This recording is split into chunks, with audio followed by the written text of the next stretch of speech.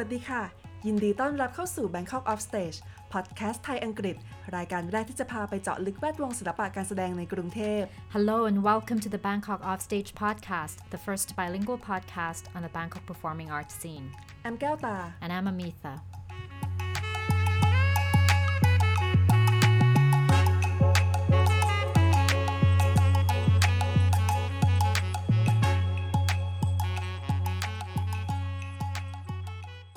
ยินดีต้อนรับเข้าสู่ซีซั่น4ของ Bangkok Offstage ค่ะซีซั่นนี้ยังมี10เอพิโซดหลักเหมือนเดิมสามารถติดตามฟังเรา2คนได้ทุกวันพฤหัสบดีสุดท้ายของเดือนค่ะสำหรับซีซั่นนี้นะคะเราขอประเดิมด้วยเรื่องราวน่ารักของละครเด็กค่ะโดยเราได้พูดคุยกับพี่เบิร์ต นิรชา เฟื่องฟูเกียรติซึ่งเป็นนักแสดงและนักเล่าเรื่องนะคะแล้วก็พี่แจ๋สิริการบรรจงทัศน์ศิลปินหุ่นค่ะทั้งสองได้เล่าให้เราฟังอย่างสนุกสนานนะคะถึงกระบวนการในการสร้างสรรค์ละครสำหรับเด็กการฝึกฝนทักษะและเก็บเกี่ยวประสบการณ์การแสดงและการสร้างหุ่นและมุมมองที่เปลี่ยนไปของสังคมเกี่ยวกับสื่อสำหรับเยาวชนค่ะ Welcome to season 4 of Bangkok Offstage. As always, you can expect 10 main episodes with a new episode coming out every last Thursday of the month. We're starting things off this season with two children's theater artists, performer and storyteller Bert Nilasha Phongphukiat and puppet artist Jai Srikan Banjongtat. We had a great time listening to the two artists talk about the ways they create performances for children, their performance and puppetry training, and society's changing views of media for young people. This episode is in Thai.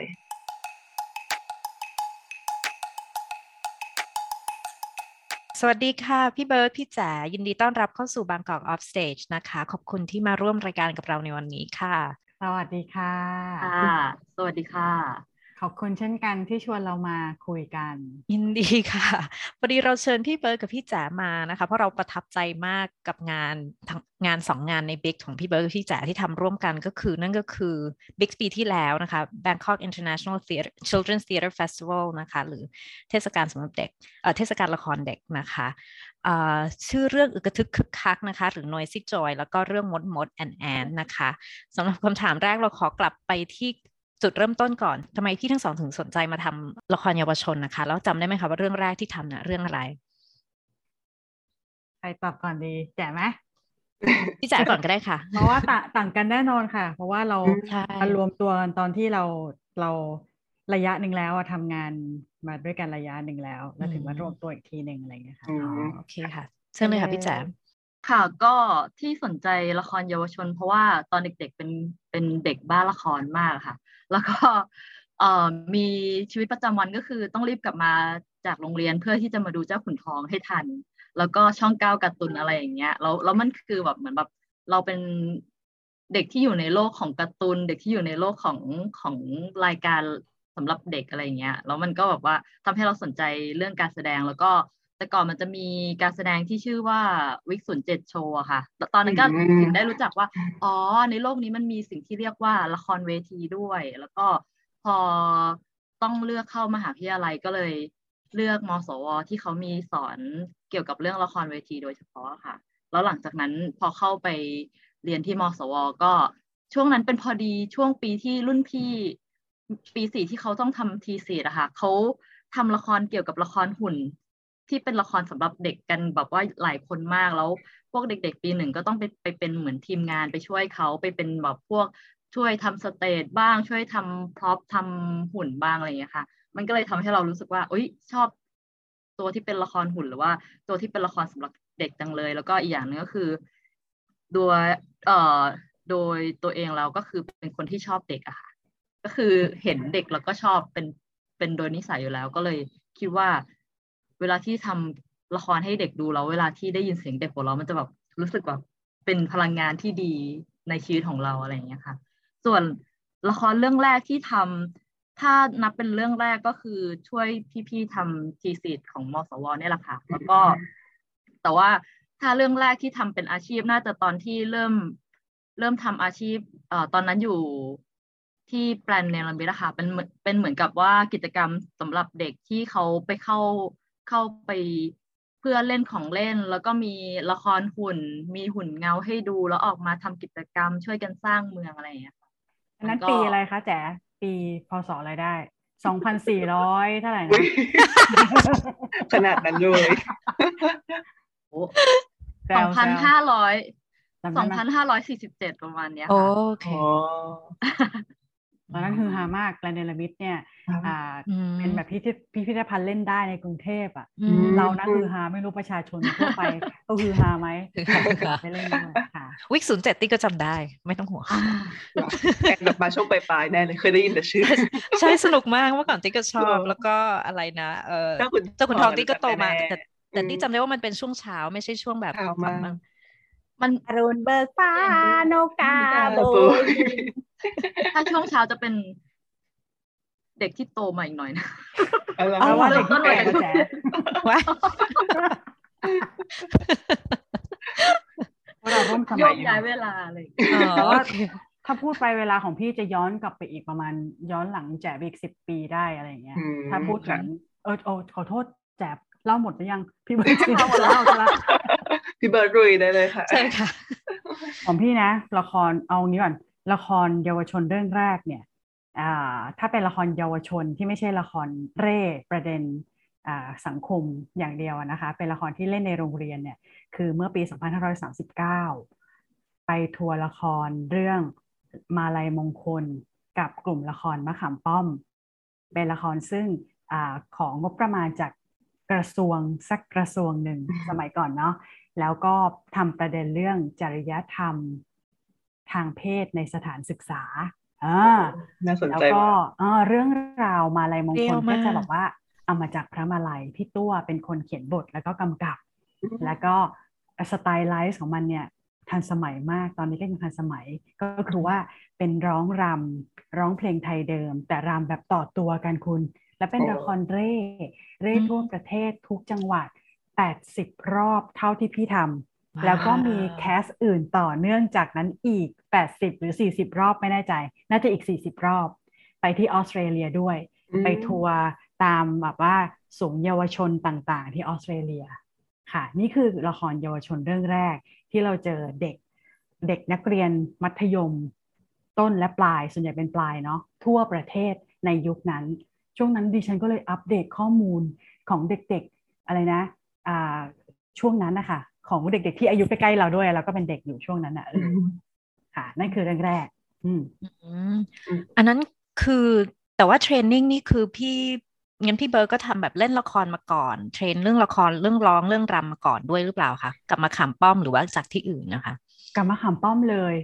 เผื่อใครไม่รู้จักมะขามป้อมพี่พูดย่อๆแล้วกันเนาะเขาเป็นกลุ่มละครตอนนี้เนี่ยเป็นมูลนิธิมะขามป้อมสื่อชาวบ้านแต่สมัยก่อนเขาใช้ชื่อว่าโครงการสื่อชาวบ้านกลุ่มละครมะขามป้อมแล้วก็จะมีสมาชิกเนี่ยสมาชิกหลักเมื่อก่อนจะเป็นพี่ตัวที่ตอนนี้ทำอนัตตาเนาะคะพี่ตัวประดิษฐ์ประสาททองใช่แล้วพี่ตัวมีความสนใจเรื่องละครทั้งแบบเรื่องการรำการร้องอะไรเงี้ยพอทีเนี้ยพอเราเข้าไปเป็นอาสาสมัครปุ๊บเนี่ยก็จะมีละครหลายสไตล์มากทั้งละครใบ้ทั้งละครอะไรนะละครหน้าม่านต่างๆเล่นตลกอะคุณเหมือนเล่นตลกคาเฟ่อะเราก็ทำกันอะไรเงี้ยเพื่อลงชุมชนอะไรเงี้ยนะหัดกันเอง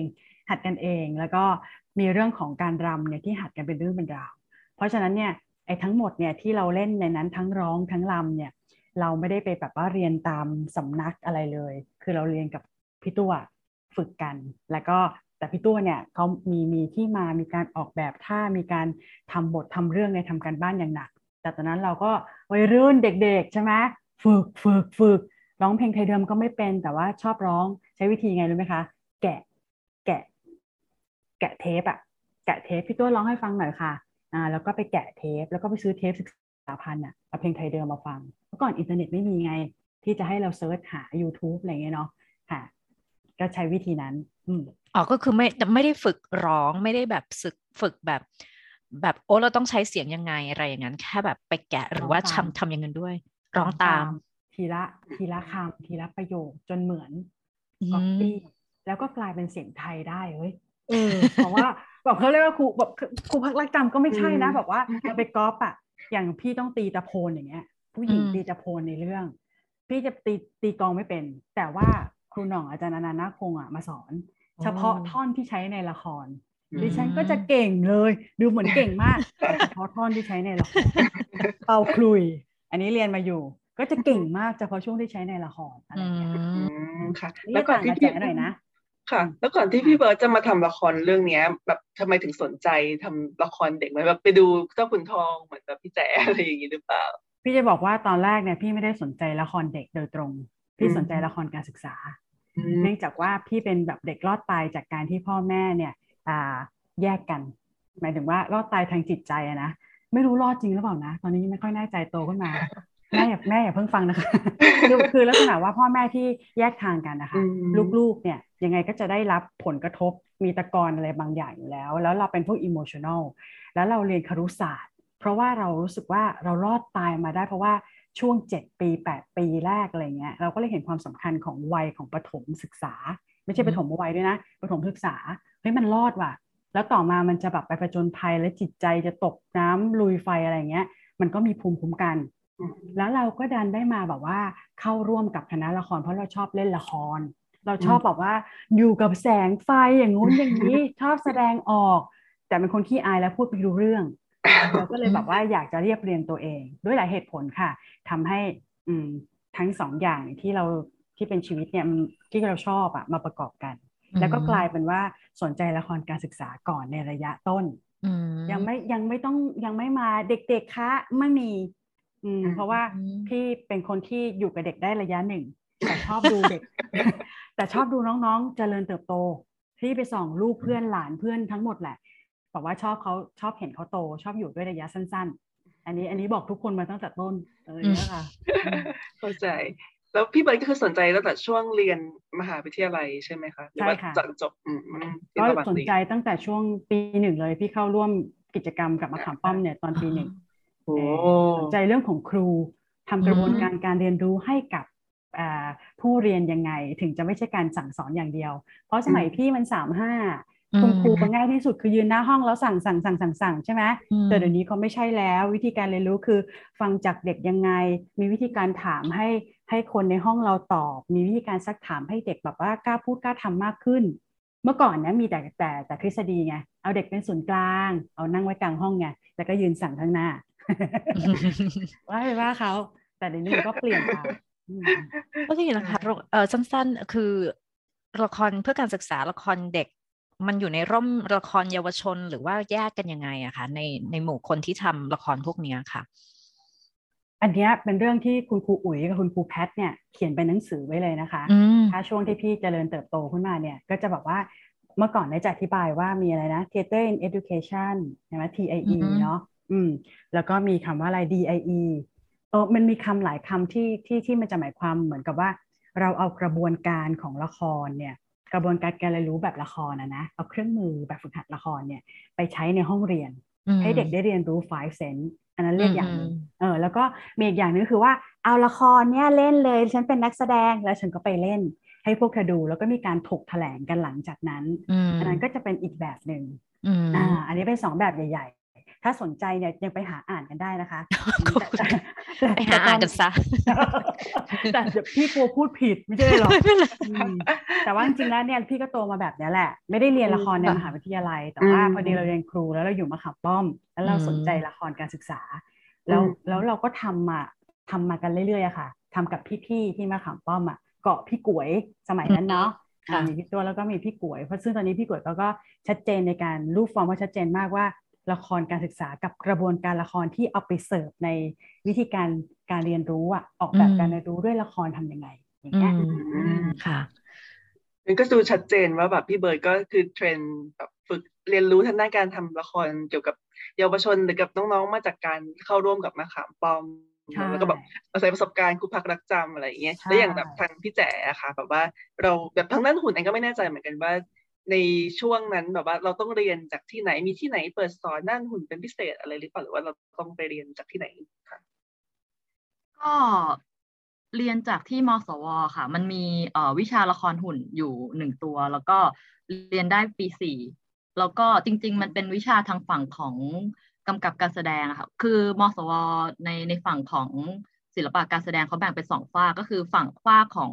คนที่เรียนกำกับและการแสดงเขาก็จะเป็นบอกว่าเรียนออกมาแล้วเป็นผู้กำกับเป็นนักแสดงกับอีกฝั่งหนึ่งคือเป็นพวกที่เรียนออกมาเพื่อออกแบบเพื่อการแสดงก็จะเป็นแบบคนที่ทำเบื้องหลังทั้งหมดอะค่ะไอตัววิชาละครหุ่นมันเป็นตัวของสำหรับคนที่อยู่ฝั่งของการกำกับการแสดงและการแสดง แต่ว่าเราอะอยากเรียนมากเพราะว่าพอตอนช่วงปี 1ที่เราได้ไปช่วยทำทีซีของพี่ๆอะค่ะแล้วเราก็บอกว่าเอ้ยวิชานี้มันเป็นวิชาที่เราสนใจที่สุดอะไรอย่างเงี้ยแล้วก็จากด้วยที่เราเป็นแฟนคลับของเจ้าขุนทองเราก็เลยรู้สึกว่าเราอยากจะรู้วิธีการทำของมันแล้วก็ตอนเด็กๆอะคือชอบเรื่อง Alice in Wonderland มากมันเป็นซีรีส์ที่ช่อง 7แล้วเราก็เลยบอกว่าเหมือนแบบมีความสนใจเป็นพิเศษเรื่องนี้ค่ะก็เลยเข้าเรียนแล้วพอตอนที่ได้เรียนมาเราก็รู้สึกว่าคือปกติเราวิชาอื่นๆที่เรียนที่มสวมันเป็นวิชาที่เรารู้สึกว่าเราเรียนแล้วมันแบบไม่ได้ผลที่ดี เหมือนแบบเป็นแบบพวกบุคคลท้ายห้องอะไรอย่างเงี้ยค่ะไม่เคยได้เกรดที่แบบได้มากกว่า B อะไรอย่างเงี้ยแต่พอเป็นละครหุ่นมันแบบทำให้เราได้ A แล้วเรารู้สึกว่าเฮ้ยมันเป็นวิชาที่เราแบบทำได้ดีมากๆแบบชื่นชมตัวเองอะไรอย่างเงี้ยก็เลยว่าเอ้ยอันเนี้ยน่าจะเป็นวิชาที่แบบที่เป็นอาชีพของเราได้ประมาณเนี้ยค่ะแล้วก็แต่ว่าตอนนั้นคือได้เรียนทำหุ่นแบบเนี้ยค่ะเป็นแบบหุ่นแบบเบื้องต้นซึ่งจะเอาไปใช้ในการทำกิจกรรมสำหรับเด็กเป็นหุ่นมือใช่ไหมคะเขาเรียกว่าหุ่นอะไรหุ่น อัน ใช่ นี้เป็นหุ่นมือเป็น hand puppet เป็น glow puppet เนี้ยค่ะเราได้ทำอันนี้แล้วก็วิธีการทำหุ่นจากฟองน้ำกับวิธีการทำ paper mache ได้ความรู้ประมาณนั้นนอกนั้นไม่ได้เลยเพราะว่ามันแค่เทอมเดียวแล้วทีเนี้ยตอนนั้นก็ยังไม่มี YouTube แล้วก็อินเทอร์เน็ตมันก็แค่เซิร์ชหารูปภาพได้ก็เลยต้องอาศัยว่าถ้าอยากรู้ว่าทำยังไงก็ต้องลองทำแล้วก็คือถ้าอันนี้ไม่เวิร์กก็จำไว้อ๋อวิธีการนี้ไม่เวิร์กฟองน้ำที่มันแบบหนาประมาณนี้มันไม่ได้ใช้ไม่ได้มันไม่อยู่ทรงหรืออะไรเงี้ยแบบหรือว่าเวลาที่เราทาเปเปอร์มาเช่แล้วเราใช้กาวแบบนี้มันไม่ได้อะไรเงี้ยมันเหมือนกับสิ่งที่จะได้รู้ก็คือลงมือทำแล้วมันก็พลาดไปครึ่งหนึ่งแล้วก็รอดครึ่งหนึ่งอะไรอย่างเงี้ยค่ะถึงจะเป็นความรู้แล้วตอนหลังๆมันจะมีเหมือนแบบบางทีก็จะมีการเชิญให้ศิลปินจากเมืองนอกเข้ามาทำการแสดงในเมืองไทยแล้วก็มีการเปิดการเวิร์กช็อปสอนทำบ้างหรือว่าสอนวิธีการแสดงบ้างก็พยายามพาตัวเข้าไปร่วมในทุกๆโครงการทุกๆเวิร์กช็อปอะไรอย่างเงี้ยค่ะพี่แจ๊คเคยได้ทุนไปอเมริกาสักพักหนึ่งที่คือแบบไปดูงานที่อเมริกาสักพักหนึ่งใช่ไหมคะที่ไปร่วมกับ Bread and Puppet กับอีก 2-3 ที่แหล่งตอนนั้นนี่คือได้อะไรบ้างอะคะจำได้ไหมคะก็ตัวทุนของ Asian Cultural Council นี่คือเขาให้เราได้ไปจริงๆอ่ะสิ่งที่เขาให้เราไปก็คือเหมือนกับไปเป็นผู้สังเกตการณ์ในมหาวิทยาลัยที่เขาสอนเกี่ยวกับเรื่องละครหุ่นโดยเฉพาะค่ะแล้วก็เราจะได้ไปอยู่1 เทอมแต่ทีเนี้ยพอเราไปเสร็จแล้วอ่ะโปรเฟสเซอร์เขาบอกว่าอย่ามาแค่สังเกตการณ์เลยเธอลงมือปฏิบัติไปด้วยเลยอะไรเงี้ยเราก็เลยเป็นนักเรียนไป1 เทอมแล้วเราก็ทำทุกอย่างเหมือนกับที่นักเรียนที่นู่นทำอะค่ะก็คือถ้าเขาต้องทำการบ้านส่งเราก็ต้องทำการบ้านส่งเราก็ต้องสอบอะไรเงี้ยจริงๆคือนี่คือได้เกรดมา1 เทอมแล้วด้วย ประมาณนี้ก็ได้ตอนนั้นได้เรียนเกี่ยวกับวิธีการทำหุ่นสายตั้งแต่เริ่มแกะสลักเริ่มทำสายทุกอย่างแล้วก็ได้หุ่นสายกลับบ้านมา1 ตัวแล้วก็มีวิธีการทำหุ่นมือแบบที่คนอเมริกันเขาแสดงกันซึ่งมันก็จะต่างกับหุ่นของที่เราเรียนเพราะว่าของที่เราเรียนเป็นแบบฝั่งญี่ปุ่นวิธีการจับก็จะเป็นแบบนี้มีคออยู่ตรงนี้ค่ะแป๊บนึงค่ะต้องพูดด้วยค่ะว่ายังไงต้องพูดด้วยค่ะ เดี๋ยวคนไม่เห็นภาพว่ามันเป็นการใช้3ของทางฝั่งเอเชียของทางญี่ปุ่นที่เราได้เรียนมาก็คือจะใช้3 นิ้วมีนิ้วโป้งนิ้วชี้แล้วก็นิ้วกลางนิ้วชี้เนี่ยจะเป็นส่วนของหัวแล้วก็นิ้วโป้งกับนิ้วกลางเนี่ยจะเป็นส่วนของแขนทั้ง2 ข้างทีนี้เวลาที่ขยับเขาก็จะขยับให้นิ้วโป้งกับนิ้วกลางเนี่ยมาจับของได้มาสัมผัสกันเป็นแบบการท่าทางตบมือท่าทางจับแก้มอะไรอย่างเงี้ยค่ะแต่ว่าถ้าเป็นของฝรั่งอ่ะเขาจะใช้4 นิ้วก็คือมันจะมีนิ้วที่เป็นนิ้วคู่กันแทนที่จะเป็นแค่นิ้วชี้นิ้วเดียวมันจะเป็นนิ้วชี้กับนิ้วกลางเป็นส่วนของคอส่วนของหัวแล้วก็นิ้วโป้งกับนิ้วนางเป็นส่วนของแขนอย่างเงี้ยเพราะว่าเขาจะมีส่วนที่แบบทำคอหันอย่างนี้ได้ก็คือบิดนิ้วชี้กับนิ้วกลางเนี่ยให้มันเหมือนกับไขว้กันแล้วทีเนี้ยเวลาที่หุ่นสวมอยู่อ่ะมันก็จะเหมือนกับหันซ้ายหันขวาได้อย่างเงี้ยค่ะอันนี้มันเป็นข้อที่ต่างกันของหุ่นแบบ2 ฝั่งประมาณนี้ระหว่างพี่แต่อธิบายพวกเราก็ทำท่าน่ารักมากอันนี้คือต้องใช้สองมือเลยหรือเปล่าคะหรือว่าใช่มันเกือบต้องทำให้ถนัด2 มือเกือบคนที่ทำละครหุ่นเกือบทุกคนต้องเล่นได้ทั้ง2 มือแล้วก็เขาจะมีแบบฝึกหัดให้บอกว่า ใช้ประสาทสัมผัส2 มือแล้วก็ทำท่าที่ไม่เหมือนกันอะไรเงี้ยอย่างฝั่งหนึ่งจะเป็นคาแรคเตอร์แบบแบมืออีกฝั่งหนึ่งก็เป็นคาแรคเตอร์แบบกำมือมาแล้วก็ขยับแล้วเราเป็นเรื่องแบบของ2คาแรคเตอร์อย่างเงี้ยเพื่อที่จะได้เวลาที่เราเล่นเราจะได้เล่นได้หลายตัวละครเพราะว่าโรงหุ่นมันจะเป็นโรงหุ่นเล็กๆแล้วโดยมากอ่ะคนที่อเมริกาเขาจะเป็นพวกที่เขาเล่นหุ่นกันแบบอย่างมากๆก็2-3 คนอะไรเงี้ยอยู่ในโรงเล็กอะไรเงี้ยค่ะก็เลยจะต้องแบบถ้ามีตัวละครหลายตัวก็ต้องเล่นเองคนเดียวอย่างบางคนเล่นคนเดียวแบบทุกตัวละครอะไรเงี้ยเขาก็ต้องแบบว่ารู้วิธีว่าตอนตัวนี้มันแบบเดินมาตัวนี้มันหลับอยู่มันทำไงให้เราไม่แบบเคลื่อนไหวตัวละครผิดท่าอะไรเงี้ยค่ะถ้าลองทำตามดูตอนนี้เนี่ยหน้าเราอาจจะเคลื่อนด้วย เพราะว่ามือ2 ข้างมันไปแบบใช่ไหมแล้วหน้าเราก็จะเก่งไปด้วยโปรเจกต์ที่แจ๋ไปน่าสนใจมากค่ะเพราะว่าแจ๋ไปนานด้วยไปเกือบปี7 เดือนแล้วเป็นช่วงที่ตอนนั้นเราเองก็บอกว่าจองตัวแจ๋ข้ามปีเลยนะเพื่อบอกว่าเฮ้ยจบแล้วจากที่นู่นนะแล้วมาแบบว่าร่วมโปรเจกต์กับพี่ตอนท้ายนะอะไรเงี้ยตอนนั้นร่วมโปรเจกต์กับคอนเซปต์อะไรเงี้ยค่ะค่ะอยากให้พี่แจ๋อธิบายเพิ่มเติมหน่อยตอนที่พูดถึงหุ่นสายอะค่ะเหมือนแบบเผื่อคนที่ไม่รู้ว่าแบบหุ่นสายคืออะไรมันต่างจากหุ่นทั่วไปยังไงบ้างนะคะค่ะก็คือหุ่นมือเนี่ยก็คือหุ่นแต่ละประเภทเขาจะตั้งชื่อประเภทของมันตามการที่เราใช้ส่วนอะไรของเราในการเคลื่อนไหวหุ่นน่ะอย่างที่เราเรียกว่าหุ่นมือเพราะว่าเราใช้มือของเราเนี่ยในการที่บังคับหุ่นที่เรียกว่าหุ่นกระบอกเพราะว่าเราใช้มือจับกระบอกแล้วกระบอกมันจะเป็นตัวบังคับหุ่นหรือว่าอย่างที่เราเรียกว่าหุ่นสายเพราะว่าเราจะจับตัวคันบังคับแล้วก็สายมันจะเป็นตัวบังคับหุ่นอะไรอย่างเงี้ยค่ะแล้วหุ่นสายมันก็จะเป็นแบบว่าหุ่นที่มีข้อต่อที่ค่อนข้างอิสระแล้วก็มีน้ำหนักค่อนข้างมากเพื่อที่จะว่าเวลาที่เราถือคันบังคับอะค่ะแล้วหุ่นยืนอยู่ที่พื้นเวลาที่เราขยับเขาก็จะขยับเหมือนกับมีอิริยาบถเหมือนคนหรือว่าเหมือนกับสัตว์หรือว่าสิ่งมีชีวิตต่างๆแล้วทีเนี้ย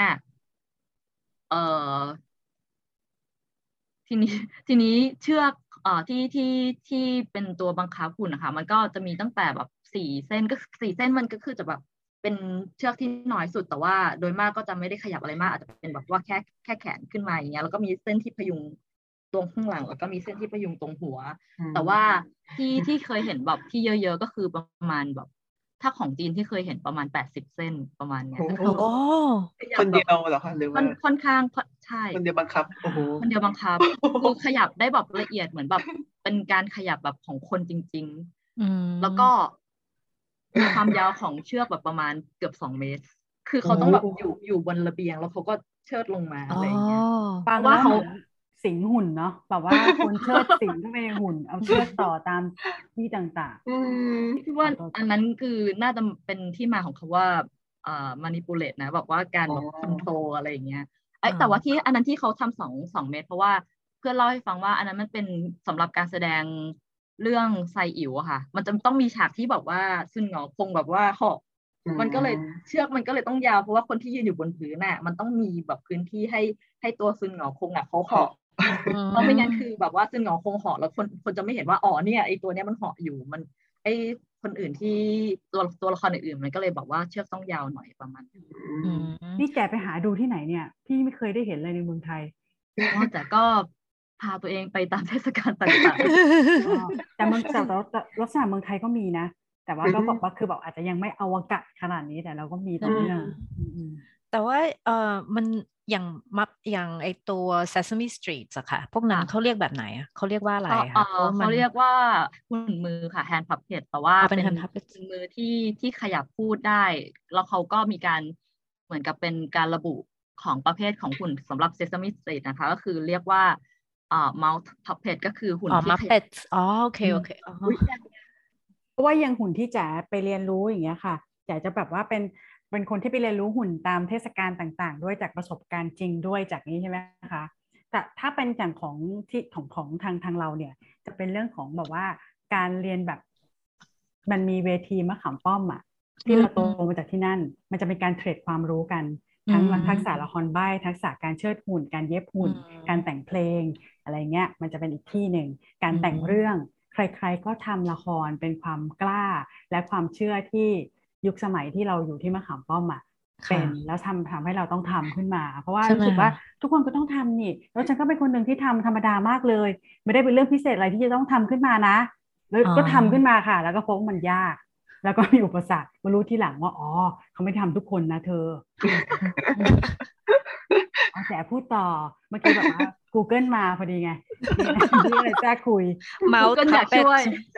เมาส์พับเป็ดคือมัพเพดเพิ่งรู้ ใช่ก็อันนี้ถึงไหนแล้วนะ ลักษณะหุ่น Sesame Sesame Street Street ค่ะ แต่ซึ่งไม่ติดเป็นหุ่นที่ ข จ ยับ ริง ปาก ๆเป็นหุ่นที่ตัวจิมแฮนสันเขาเป็นคนที่เหมือนกับเป็นคนที่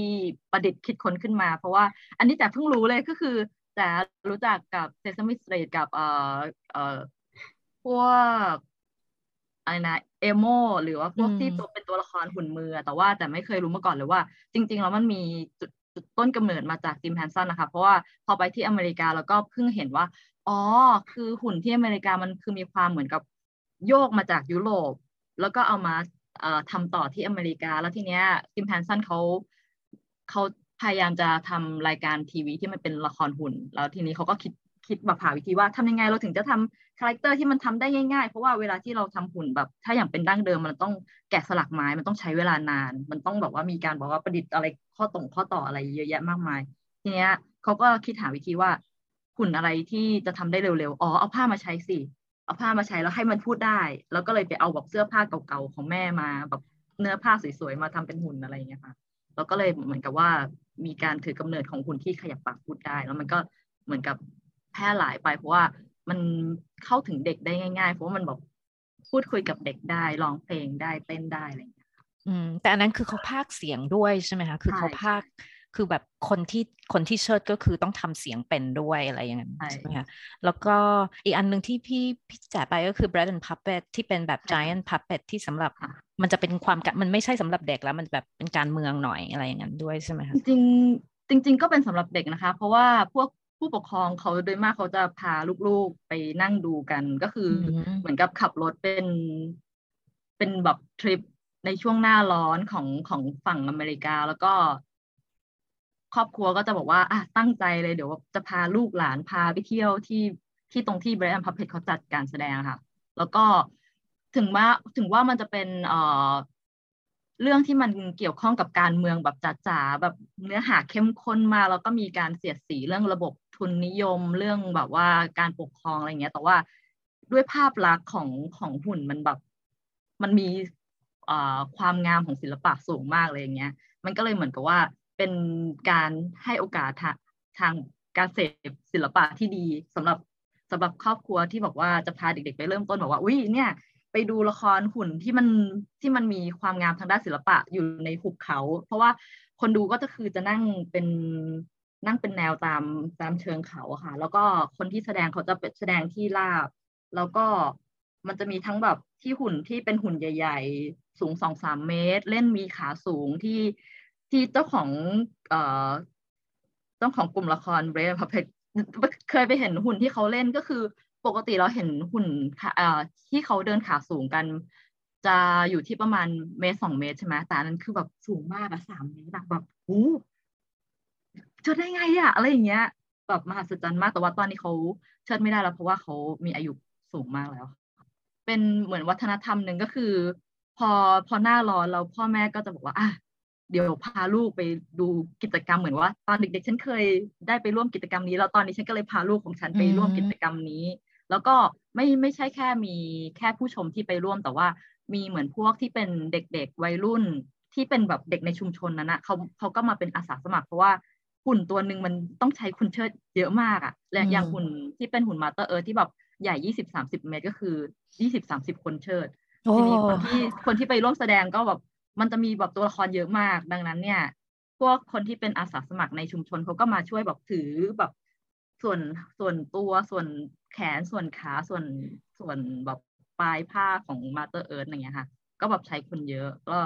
ใครที่แบบสนใจจะมาช่วยแล้วก็มีอาสาสมัครมาแบบช่วยทุกปีเปิดแสดงยาวประมาณ3 เดือนก็คืออาสาสมัครเข้ามาช่วยทุกอาทิตย์เลยค่ะค่ะ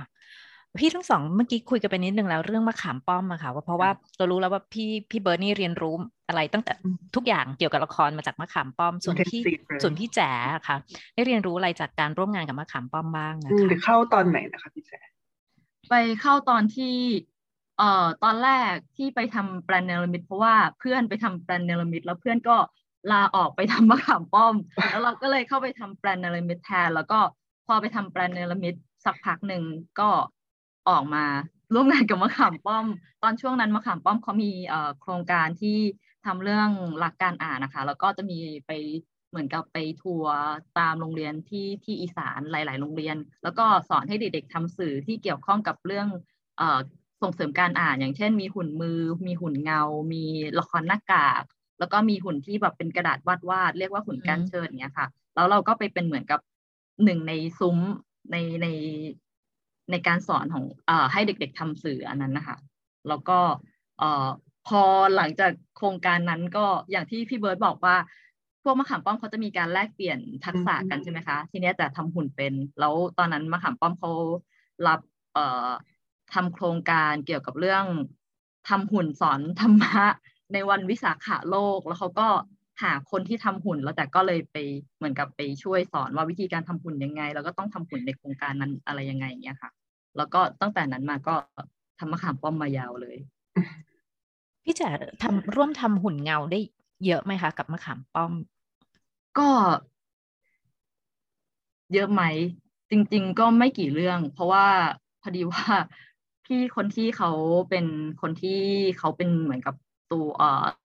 ผู้เริ่มต้นทำหุ่นเงาที่มะขามป้อมค่ะเราทำกับเขาได้แค่ปี2 ปีแล้วเขาก็ย้ายเบสไปอยู่ที่เชียงใหม่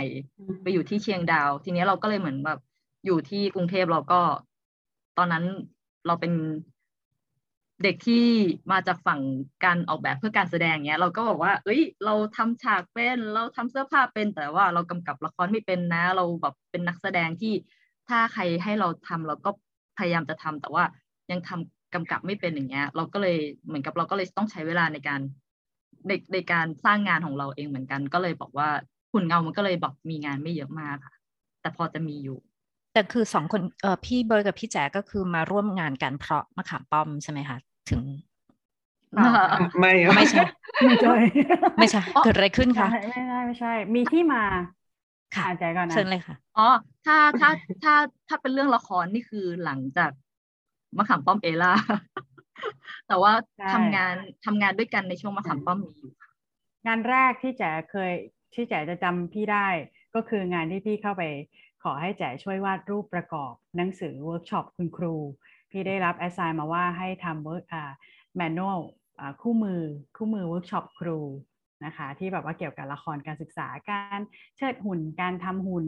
การทำอะไรนะ DIE ในห้องเรียนอะไรอย่างเงี้ยแล้วก็เราก็ทำแจ๋ก็มาวาดรูปให้แต่หลังจากนั้นเนี่ยจุดเริ่มต้นของการร่วมงานของเราจริงคือ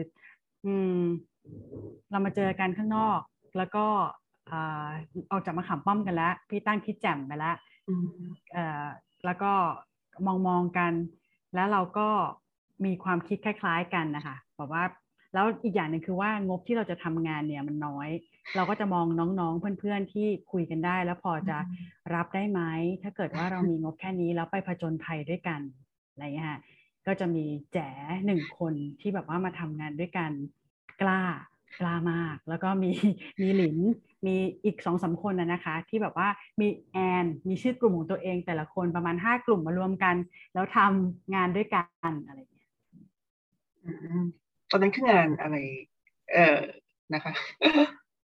งานที่พี่ทำตอนนั้นเนี่ยตั้งชื่อมันว่ามหัศจรรย์เรื่องเล่านะคะเพราะความเศร้าก็จำเป็นอันนั้นเป็นปีแรกที่ทำเป็นแบบว่าเหมือนเทศกาลเล็กๆไม่ใช่เหรอไม่ใช่ทำไมงานแรกยังไม่เศร้าอันแรกยังไม่เศร้า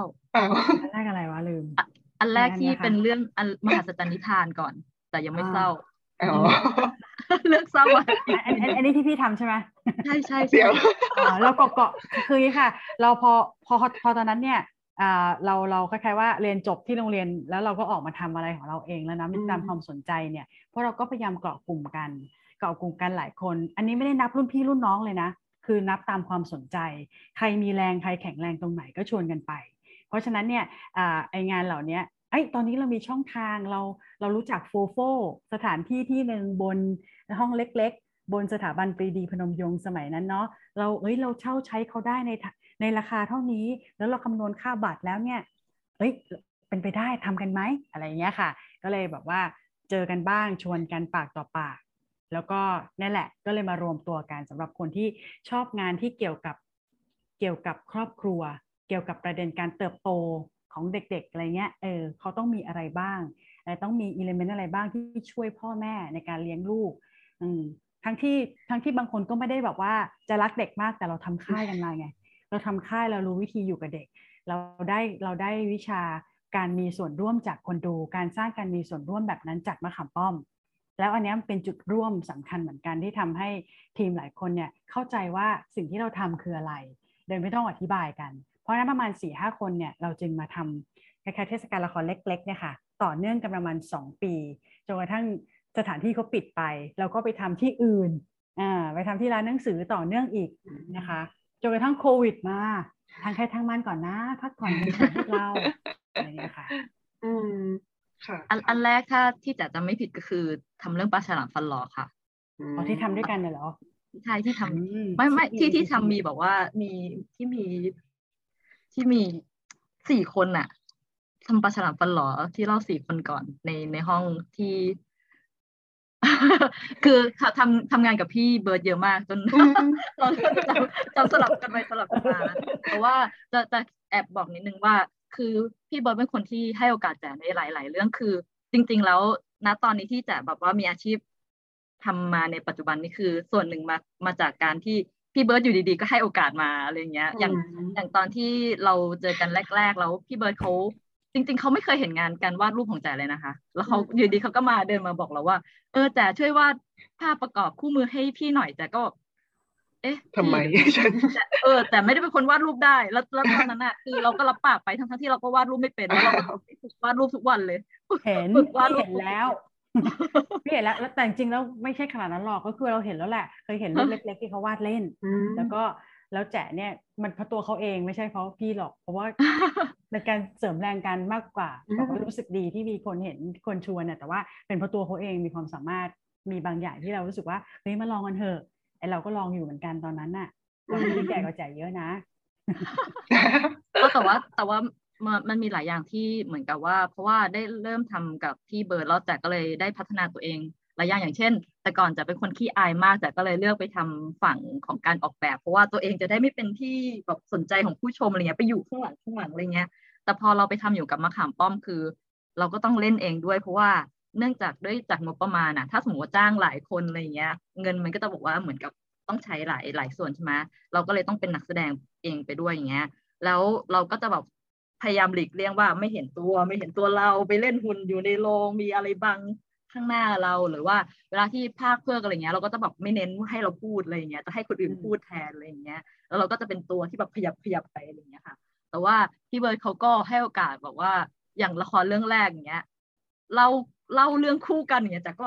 โอ้พี่เบิร์ดแต่ว่าแต่พูดไม่รู้เรื่องเลยนะบอกการออกเสียงก็ไม่ดีนะพี่เบิร์ดก็บอกว่าได้แต่ทำได้แต่ก็ทำไมแบบมั่นใจอะไรขนาดนั้นเรายังไม่มั่นใจในตัวเองอะไรเงี้ยพี่มั่นใจขนาดนั้นเพราะว่าพี่เองเนี่ยพี่คะแอนค่ะพี่เบิร์ดเนี่ยเป็นคนพูดไม่ค่อยรู้เรื่องนะคะจริงๆแล้วต้องใช้การเรียบเรียงเพราะฉะนั้นเราถึงบอกว่าเขียนบทเราถึงอยากเล่าเพราะมันต้องเตรียมก่อนมันต้องเตรียมว่าเราจะพูดอะไร1 2 3 4เราเรียนครุศาสตร์มันก็มีข้อดีอันนึงเนาะเราไม่ค่อยได้ไปเรียนหรอกตอนนั้นแต่ว่าเราก็ตั้งใจแหละนะในส่วนที่เราไปมันต้องเรียนก่อนว่าเกริ่นยังไงเนื้อหายังไงจะสรุปแล้วใช้คำถามแบบไหนการเตรียมตัวแบบนี้ทำให้คนหนึ่งที่พูดไม่รู้เรื่องเว่นเว้ยอันนี้พี่พูดเรื่องจริงมันเป็นระบบระเบียบขึ้นณปัจจุบันนี้พี่ยังพูดไม่ค่อยจบประโยคเลยเพราะฉะนั้นเนี่ยไอการที่เราพูดเนี่ยแล้วเราเรียบเรียงได้เนี่ยเราว่าคนทั้งโลกก็ทำได้แล้วเราก็บอกว่ารู้สึกว่าเฮ้ยแจ๋ไหนๆทำแล้วเนี่ยทำด้วยกัน2 คนงบน้อยด้วยเราไปกันแค่นี้เถอะมันก็เลยได้ลองทำกันแล้วแจ๋พูดถึงงานที่ทำด้วยกันนะคะ มันก็เลยมาถึงงานมดตี้จะมีอะไรถามไหมคะอ๋อไม่ค่ะเมื่อกี้กำลังจะบอกว่าพี่เบิร์ดพูดได้ไงว่าเพราะว่าพี่เบิร์ดเป็นคนที่พูดได้ไงว่าเป็นคนพูดไม่ค่อยรู้เรื่องไม่ค่อยจบประโยคเพราะว่าพี่เบิร์ดเป็นพิธีกรที่ตลกมากคู่กับพี่ก๋วยแบบสนุกมากจำได้ตลกมากแล้วก็พี่เบิร์ดก็มาเป็นนักเล่าเรื่องแล้วมาเป็นนักแล้วลงเอยเป็นมาเป็นนักเล่าเรื่องได้ยังไงคะมาเรียกตัวเองว่าเป็นนักเล่าเรื่องได้ยังไงนี่แหละก็เพราะความพูดไม่รู้เรื่องแล้วรู้สึกผิดกับสังคมแล้วถ้าเกิดว่ามีคู่นะยิ่งเป็นพิธีกรนะพี่เป็นความรับผิดชอบนะเมื่อก่อนเนี่ยอาชีพพี่เป็นพิธีกรเนาะจนกระทั่งเขาเลิกจ้างไปแล้วเดี๋ยวนี้เราก็ แต่เราก็โอเคนะเพราะเราอ่ะจะพึ่งพิงคนที่อยู่ข้างๆถ้าจะตกลงกันอย่างเงี้ยเธอรับผิดชอบข้อมูลนะฉันจะจำไม่ได้แล้วก็ฉันเอาฮาอย่างเดียวนะถ้างานไหนไม่ทางการเนาะถ้างานไหนแบบทางการหน่อยก็แบ่งกันอะไรเงี้ยแต่มันมาจากนั้นจริงๆที่คือความที่พี่พูดไม่ค่อยครบวงจรนะคะแล้วมันขาดเกินแล้วมันเสียดายโอกาสในการสื่อสารเพราะพี่ทำงานศิลปะทั้งหมดเนี่ยมันมาจากการที่ว่าเราเก็ตว่าศิลปะมันสื่อสารประเด็นยากๆและประเด็นนามธรรมได้กับกลุ่มคนที่เยอะมากทั้งครอบครัวเด็กคนแก่ผู้ใหญ่ในทุกประเด็นเลยเดี๋ยวมันจะลากมาถึงเรื่องมดเพราะหลังๆเนี่ยคนที่ตามไปดูเราที่แจ๋เล่าเมื่อกี้ที่ทำเทศกาลละครเล็กๆกันหลายปีต่อเนื่องคนที่ตามไปดูเราเนี่ยส่วนหนึ่งในนั้นก็คือโครงการ Peaceful Date อะค่ะแล้วเขาก็ชุมชนกรุณา Peaceful Date เขาตามไปดูแล้วเขาก็จีบมาร่วมงานกันไหมเอาเรื่องแมวน้อย100,000 ชาติที่เล่าเนี่ยไปเล่าได้ไหมเป็นเรื่องเกี่ยวกับความตาย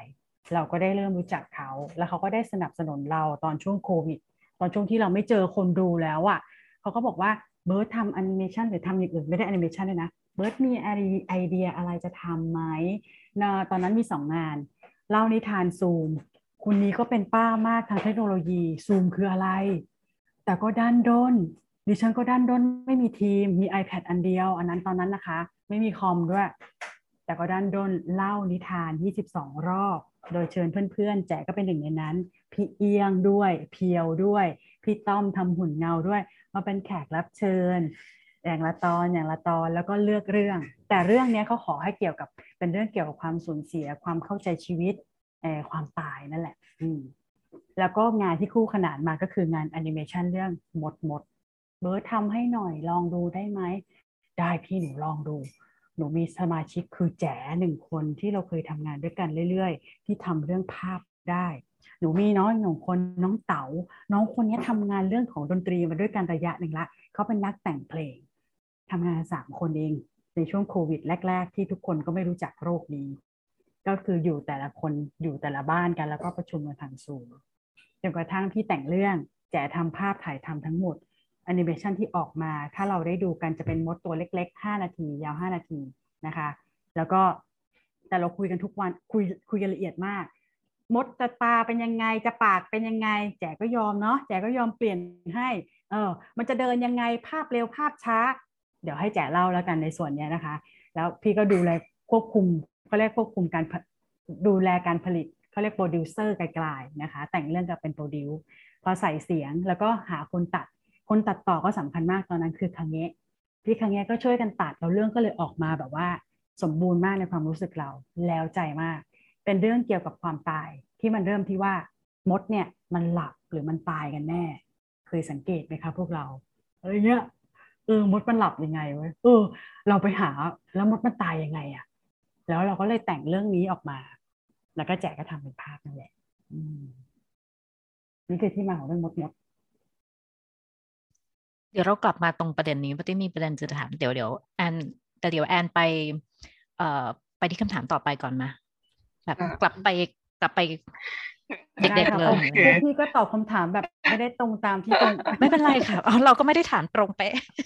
จ้าดีแล้วค่ะก็ขอย้อนไปแบบสมัยเด็กๆก่อนนะคะตอนสมัยเด็กๆทั้งคู่แบบชอบสื่อหรือเรื่องราวแบบไหนเป็นพิเศษหรือเปล่าในแบบในการเล่าเรื่องอะไรอย่างเงี้ยค่ะแล้วมันมีอิทธิพลอะไรกับงานตัวเองไหมว่าเราอยากถ่ายทอดเรื่องราวคล้ายๆอย่างนั้นหรือว่ามีประเด็นไหนที่เราสนใจเป็นพิเศษที่เราอยากถ่ายทอดให้แบบเด็กสมัยนี้ได้รู้หรือเปล่าค่ะใครก่อนก็ได้พี่แจ๊คก่อนนะคะก็คือว่าอย่างที่บอกว่าตอนเด็กๆเป็นคนที่ดูละครหรือว่าดูรายการทีวีอะค่ะก็เลยชอบเรื่องราวที่มันเป็นเรื่องที่ใกล้ตัวเราอย่างแบบเรื่องที่ประทับใจสุดๆแล้วเราคิดว่ามันเป็นเหมือนกับซอฟต์พาวเวอร์ที่ทำให้ ที่ทำให้สร้างมาเป็นลักษณะนิสัยของตัวเราก็คืออย่างเรื่องเซเลอร์มูนอย่างเงี้ยค่ะ เซนเซียอย่างเงี้ยเหมือนแบบแต่ก่อนเราก็จะดูไอ้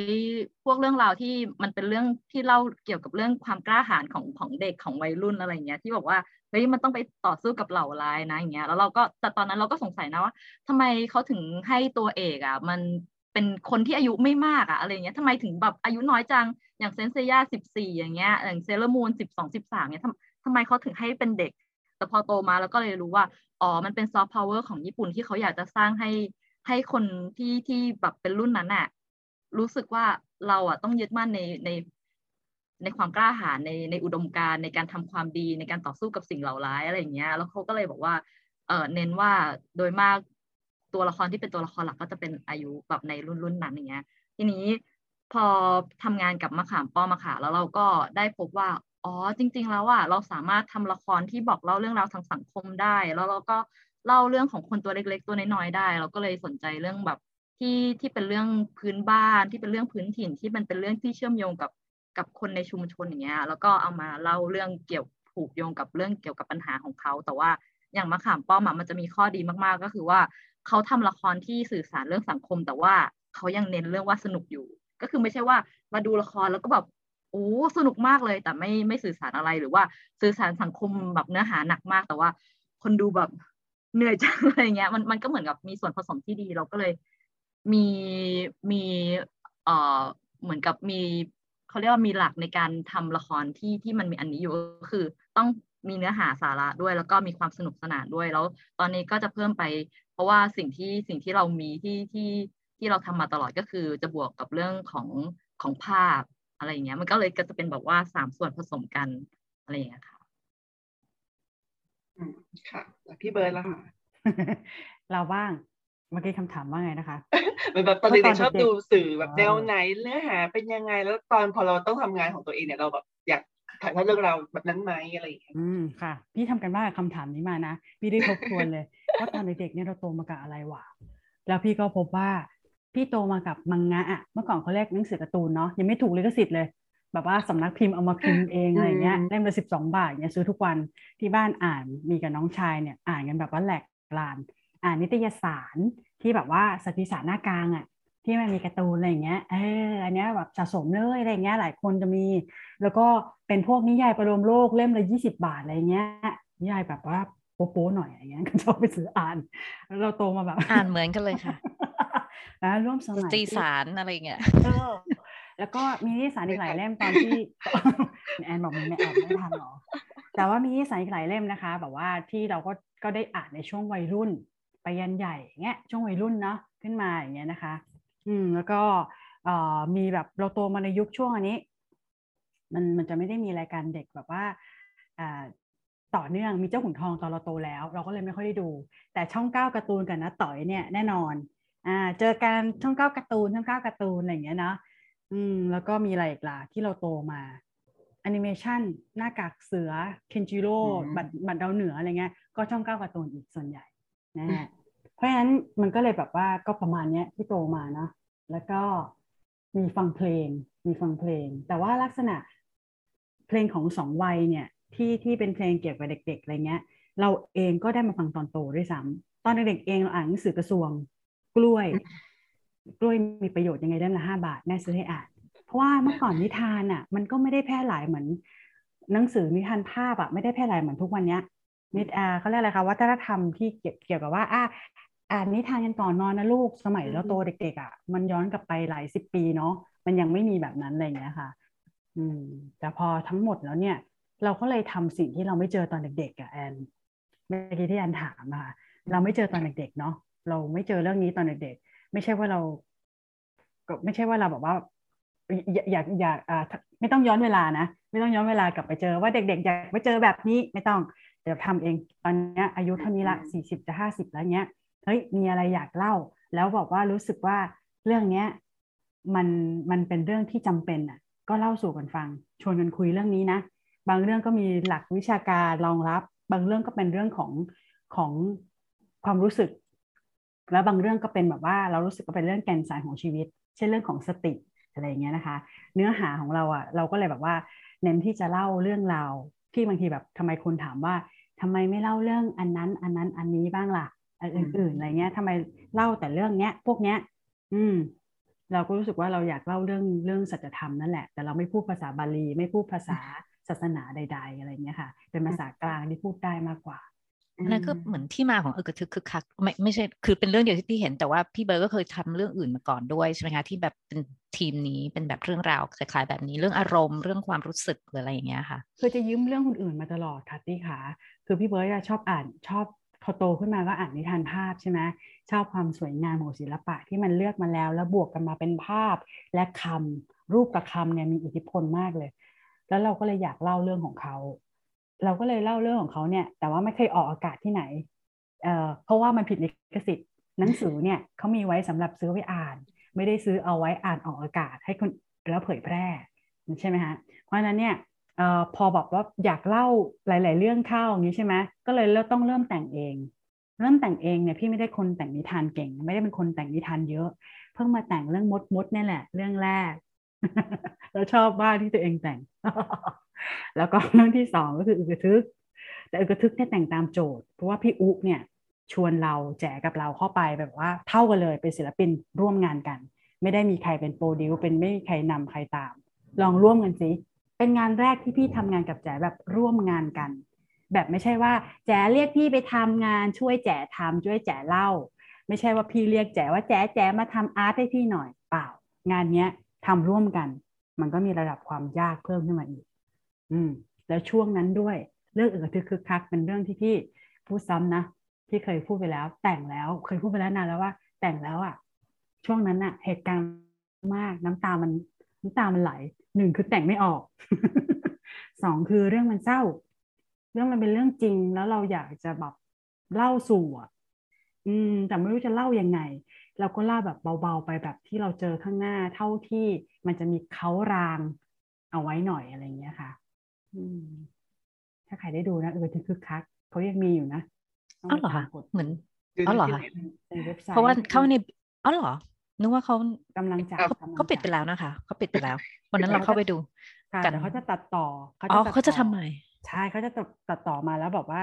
เห็นนี่เป็นแผนนะคะที่ฟังกันมานะก็จะตัดต่อแล้วก็เอามาเผยแพร่แบบต่อเนื่องในเว็บไซต์แต่อาจจะไม่ใช่ช่วงเร็วๆนี้ต่อช่วงในเวลาต่อไปอ๋อโอเคแต่ว่าที่เคยพูดมาแล้วว่าแบบที่รู้สึกไม่รู้อันนี้ไม่รู้จริงหรือว่าถูกต้องแค่ไหนว่าแบบพอแบบทำละครเด็กหรือว่าทำเทศกาลเด็กเนี่ยมันไม่นึกถึงคนดูไม่ได้อะไรอย่างเงี้ยค่ะพวกพี่นึกถึงคนดูยังไงบ้างเพราะที่มีความรู้สึกว่าจริงๆแล้วเนี่ยมันไม่ใช่คนดูเนี่ยไม่ใช่แค่เด็กพ่อแม่ก็เป็นคนดูสำหรับละครเด็กครูบาอาจารย์ก็อาจจะต้องเป็นคนดูดังนั้นเรานึกถึงเราคิดตรงนี้ยังไงอะคะเวลาเราคิดงานหรือสำหรับพี่นะ คิดถึงปลายทางที่จะไปสู่คนดูเนี่ยจริงๆแล้วเป็นเรื่องแรกเลยเราก็ยังไม่ได้พูดเนาะเพราะว่าหลักการนี้สำคัญสุดเลยแบบใครจะเป็นคนดูเราแล้วเราจะพูดด้วยท่าทีแบบไหน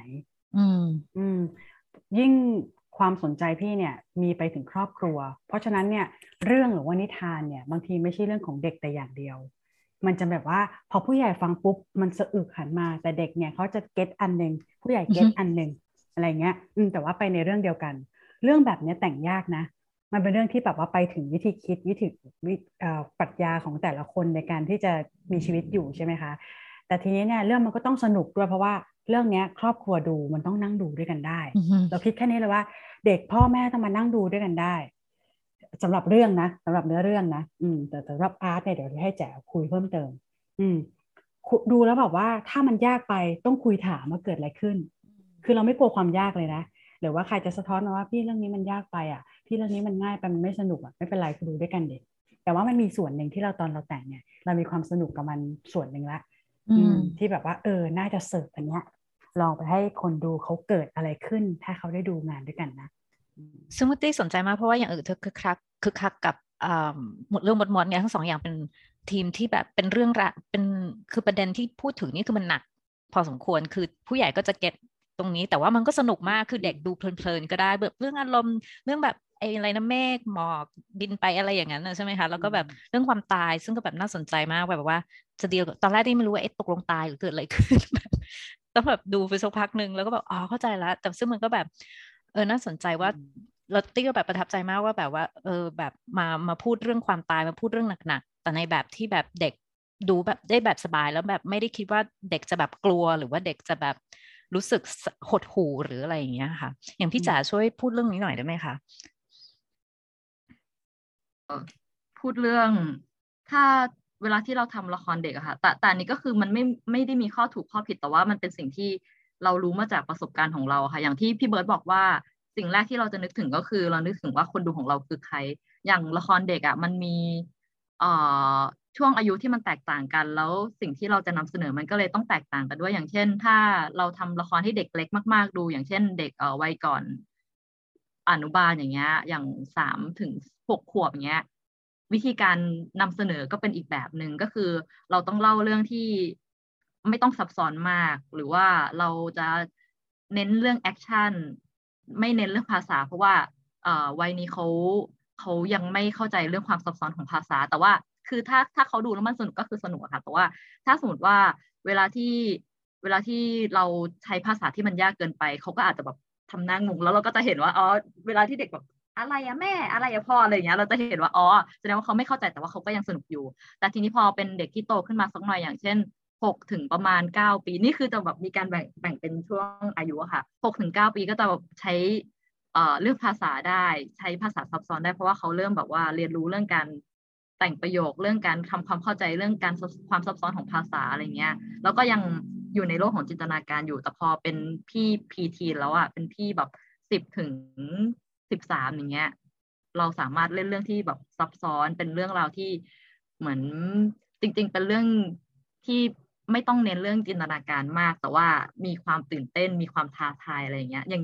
แค่แบบช่วงวัยมันก็บอกว่าต้องนึกถึงแล้วว่าทำให้ใครดูแต่ว่าอย่างที่พี่เบิร์ตบอกว่าพอเราทำละครที่มันเป็นละครสำหรับเด็กอ่ะมันหมายความว่าเด็กมาดูเองไม่ได้แน่นอนอยู่แล้วเขาอาจจะมากับโรงเรียนแต่ว่ามากับโรงเรียนเขาก็ยังต้องมากับผู้ใหญ่ดังนั้นเนี่ยมันก็สามารถที่จะทำละครที่เด็กดูก็สนุกและผู้ใหญ่ดูก็สนุกได้แล้วอย่างเวลาที่เราคิดค่าตั๋วอย่างเงี้ยเราก็ต้องคำนึงถึงเรื่องนี้แบบมากๆเลยอย่างเช่นถ้าเป็นผู้ใหญ่ละครผู้ใหญ่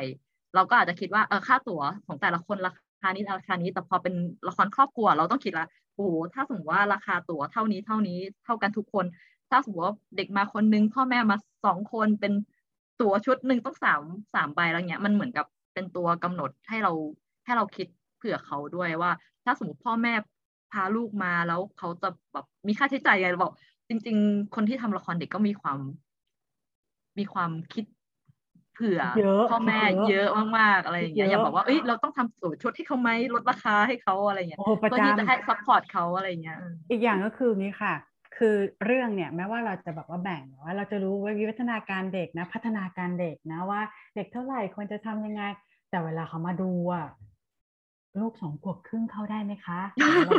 สมมติเราบอกว่าเด็ก3 ขวบขึ้นไปนะคะที่จะแบบเข้าร่วมได้อย่างเงี้ยก็มากันแล้วไงเราก็เห็นใจใช่ไหมบางทีอ่ะเพราะว่าบ้านเราก็คือว่าเรายังไม่มีแบบว่าประเภทของละครชัดเจนว่าองฟองเทเตอร์ละครสำหรับเด็กทารกซึ่งก็เริ่มมีคนลองทำนะพึ่งเขาก็ลองทำเราเคยเห็นศิลปินไทยเนี่ยลองทำอยู่แล้วก็ศิลปินแตกต่างของประเทศเนี่ยตอนเทศกาลบิ๊กนี่แหละเขามาเล่นก็คือว่ารับเฉพาะเด็กแล้วที่สำคัญคือเวลาเขาคิดค่าตั๋วนะเขาคิดค่าตั๋วเด็กเขาไม่ได้คิดค่าตั๋วผู้ใหญ่คือเขาคิดค่าตั๋วเด็กเลยเด็กเป็นความสำคัญที่จะมาดูมาจอยกิจกรรมนี้ไงนะฮะเพราะนั้นเนี่ยไอ้พวกเนี้ยในบ้านเราเนี่ยเรื่องของการคิดค่าตั๋วการจัดการอะไรแบบนี้ยังต้องมีอีกแล้วก็ยังต้องค่อยๆไปกันอีกอ่ะหรือไปกันเร็วๆก็ได้นะแบบว่ามีประเภทใครอยากทำก็ลองทำกันต่ออะไรเงี้ยของเด็กทารกอย่างเดียวสำหรับแบบว่าเด็กที่โตขึ้นมาหน่อยอะไรเงี้ยแล้วก็สำหรับว่าเด็กโตเลยแต่เด็กพรีทีนเนี่ยเป็นโจทย์ยากมากสำหรับเราเพราะว่าเขาไม่มาดูละครช่วงเขาเป็นพรีทีนเขาจะไปกับเพื่อนเขาจะไปคอนเสิร์ตเขาจะไปต่างๆเขาจะไปมิวสิกเขาจะไปอื่นๆที่ไม่ใช่ยังไม่ใช่มาดูละครแม้ว่าบางเรื่องเนี่ยจะทำเพื่อเขาแต่ถ้าเกิดว่าเอาเรื่องเหล่านี้ไปเสิร์ฟในโรงเรียนอีกแบบหนึ่งอะไรเงี้ยค่ะแต่ถ้าเสิร์ฟในโรงละครก็จะเรายังยากอยู่นะที่เห็นที่ผ่านมาสงสัยว่าโทษทีค่ะแบบว่าแบบตอนนี้ยังถ้าไปดูละครเด็กเนี่ยมันจะมีแบบบอกอายุไหมคะแบบเรื่องนี้สำหรับเหมาะสำหรับเด็กไม่เกิน10 ปีอะไรอย่างงี้ก็มีการระบุไว้ใช่ไหมคะโอเคคือสมัยเนี้ยค่ะที่โทษทีค่ะพี่แจ๋เชิญค่ะอันนี้ขอเสริมก็คือว่าเป็นอย่างที่พี่เบิร์ตบอกแหละต่อให้เราระบุอย่างเช่น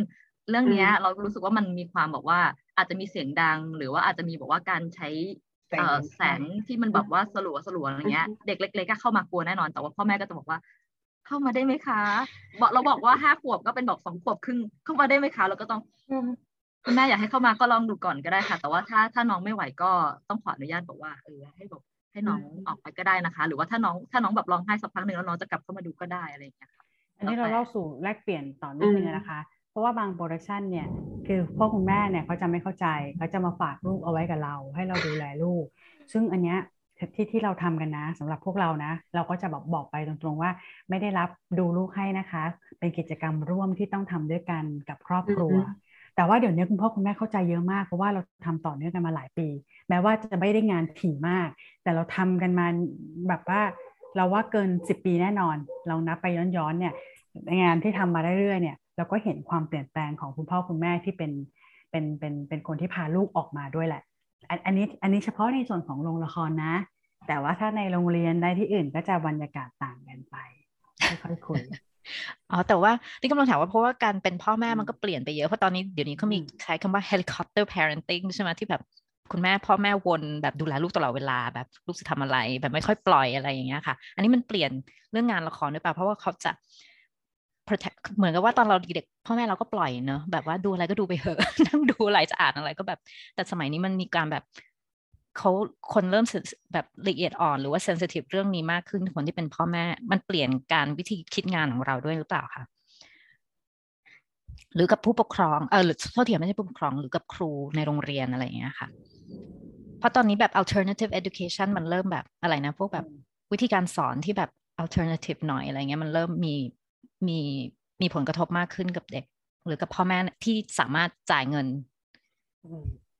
ตอนนี้กิจกรรมนอกจากละครนะมันมีอยู่หลายอย่างนะคะละครด้วยส่วนหนึ่งแต่ว่าละครที่อยู่ในโรงละครตอนนี้ในช่วงโควิด3 ปีนี้เนี่ยเราจะไม่ค่อยเห็นการเข้าไปอยู่ในโรงละครแล้วมันก็ไม่ควรด้วยเพราะว่ามันไปอยู่ในที่ปิดเนาะก็เลยกลายแบบว่าจะกลายเป็นตอนนี้จะเป็นอีเวนต์ข้างนอกที่จัดข้างนอก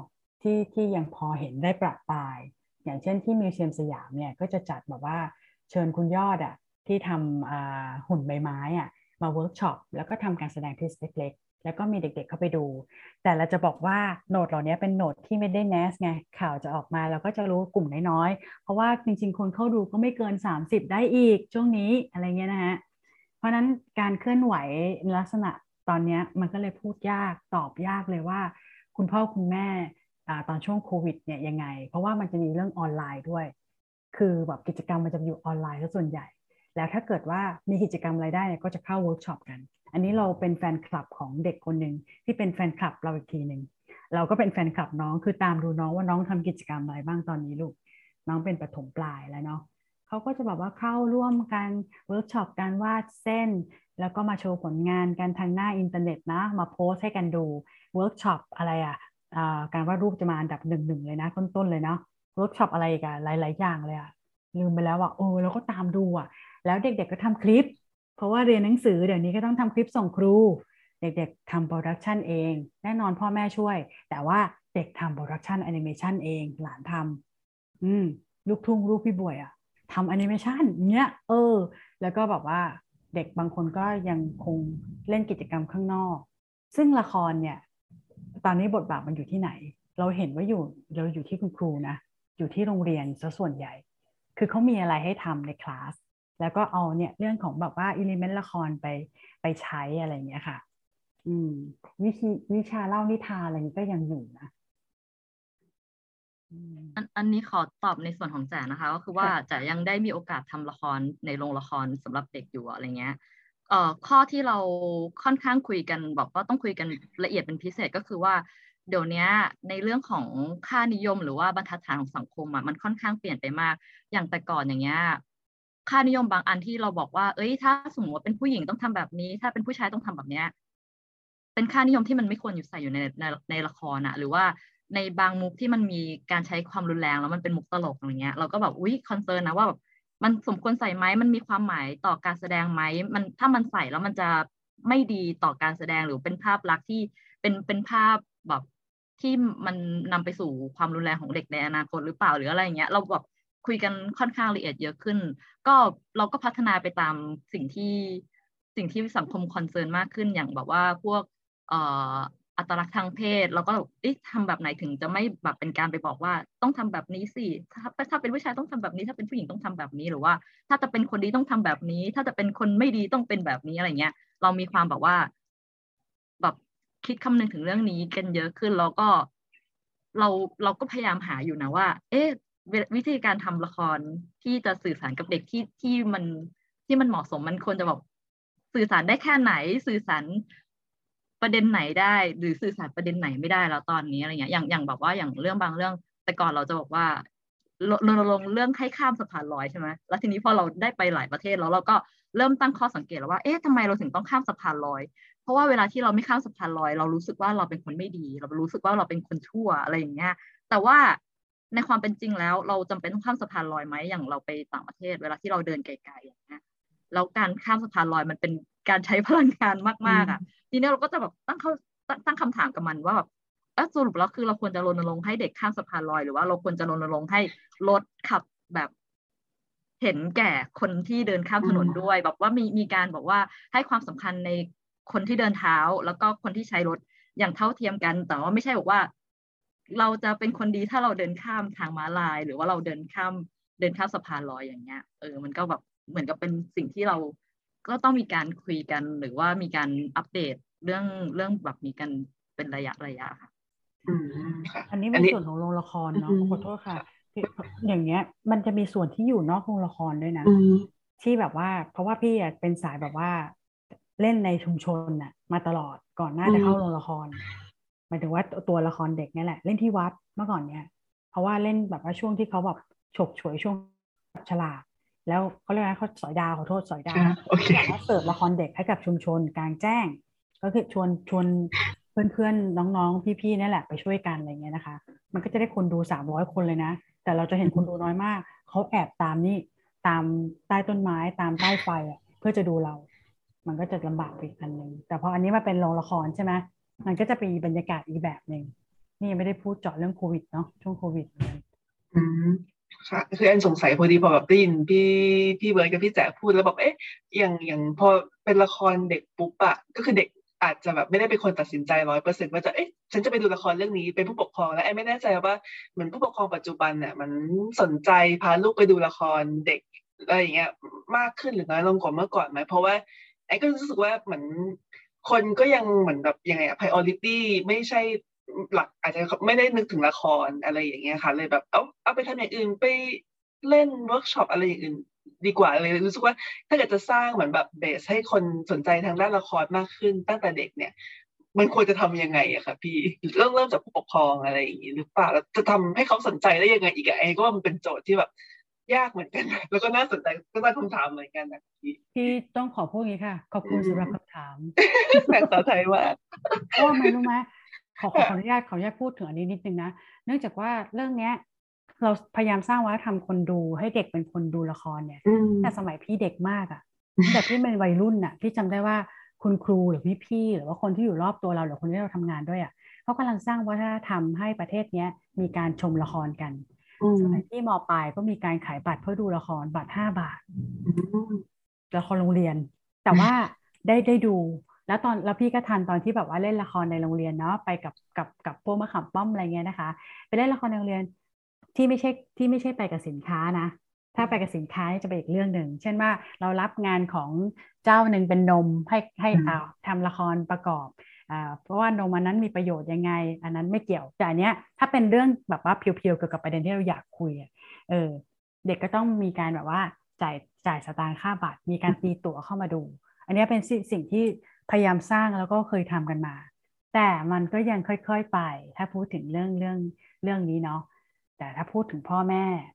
เรามีความรู้สึกว่าพ่อแม่เปลี่ยนไปเยอะเพราะว่าชนชั้นกลางบ้านเราที่แบบว่าสนใจ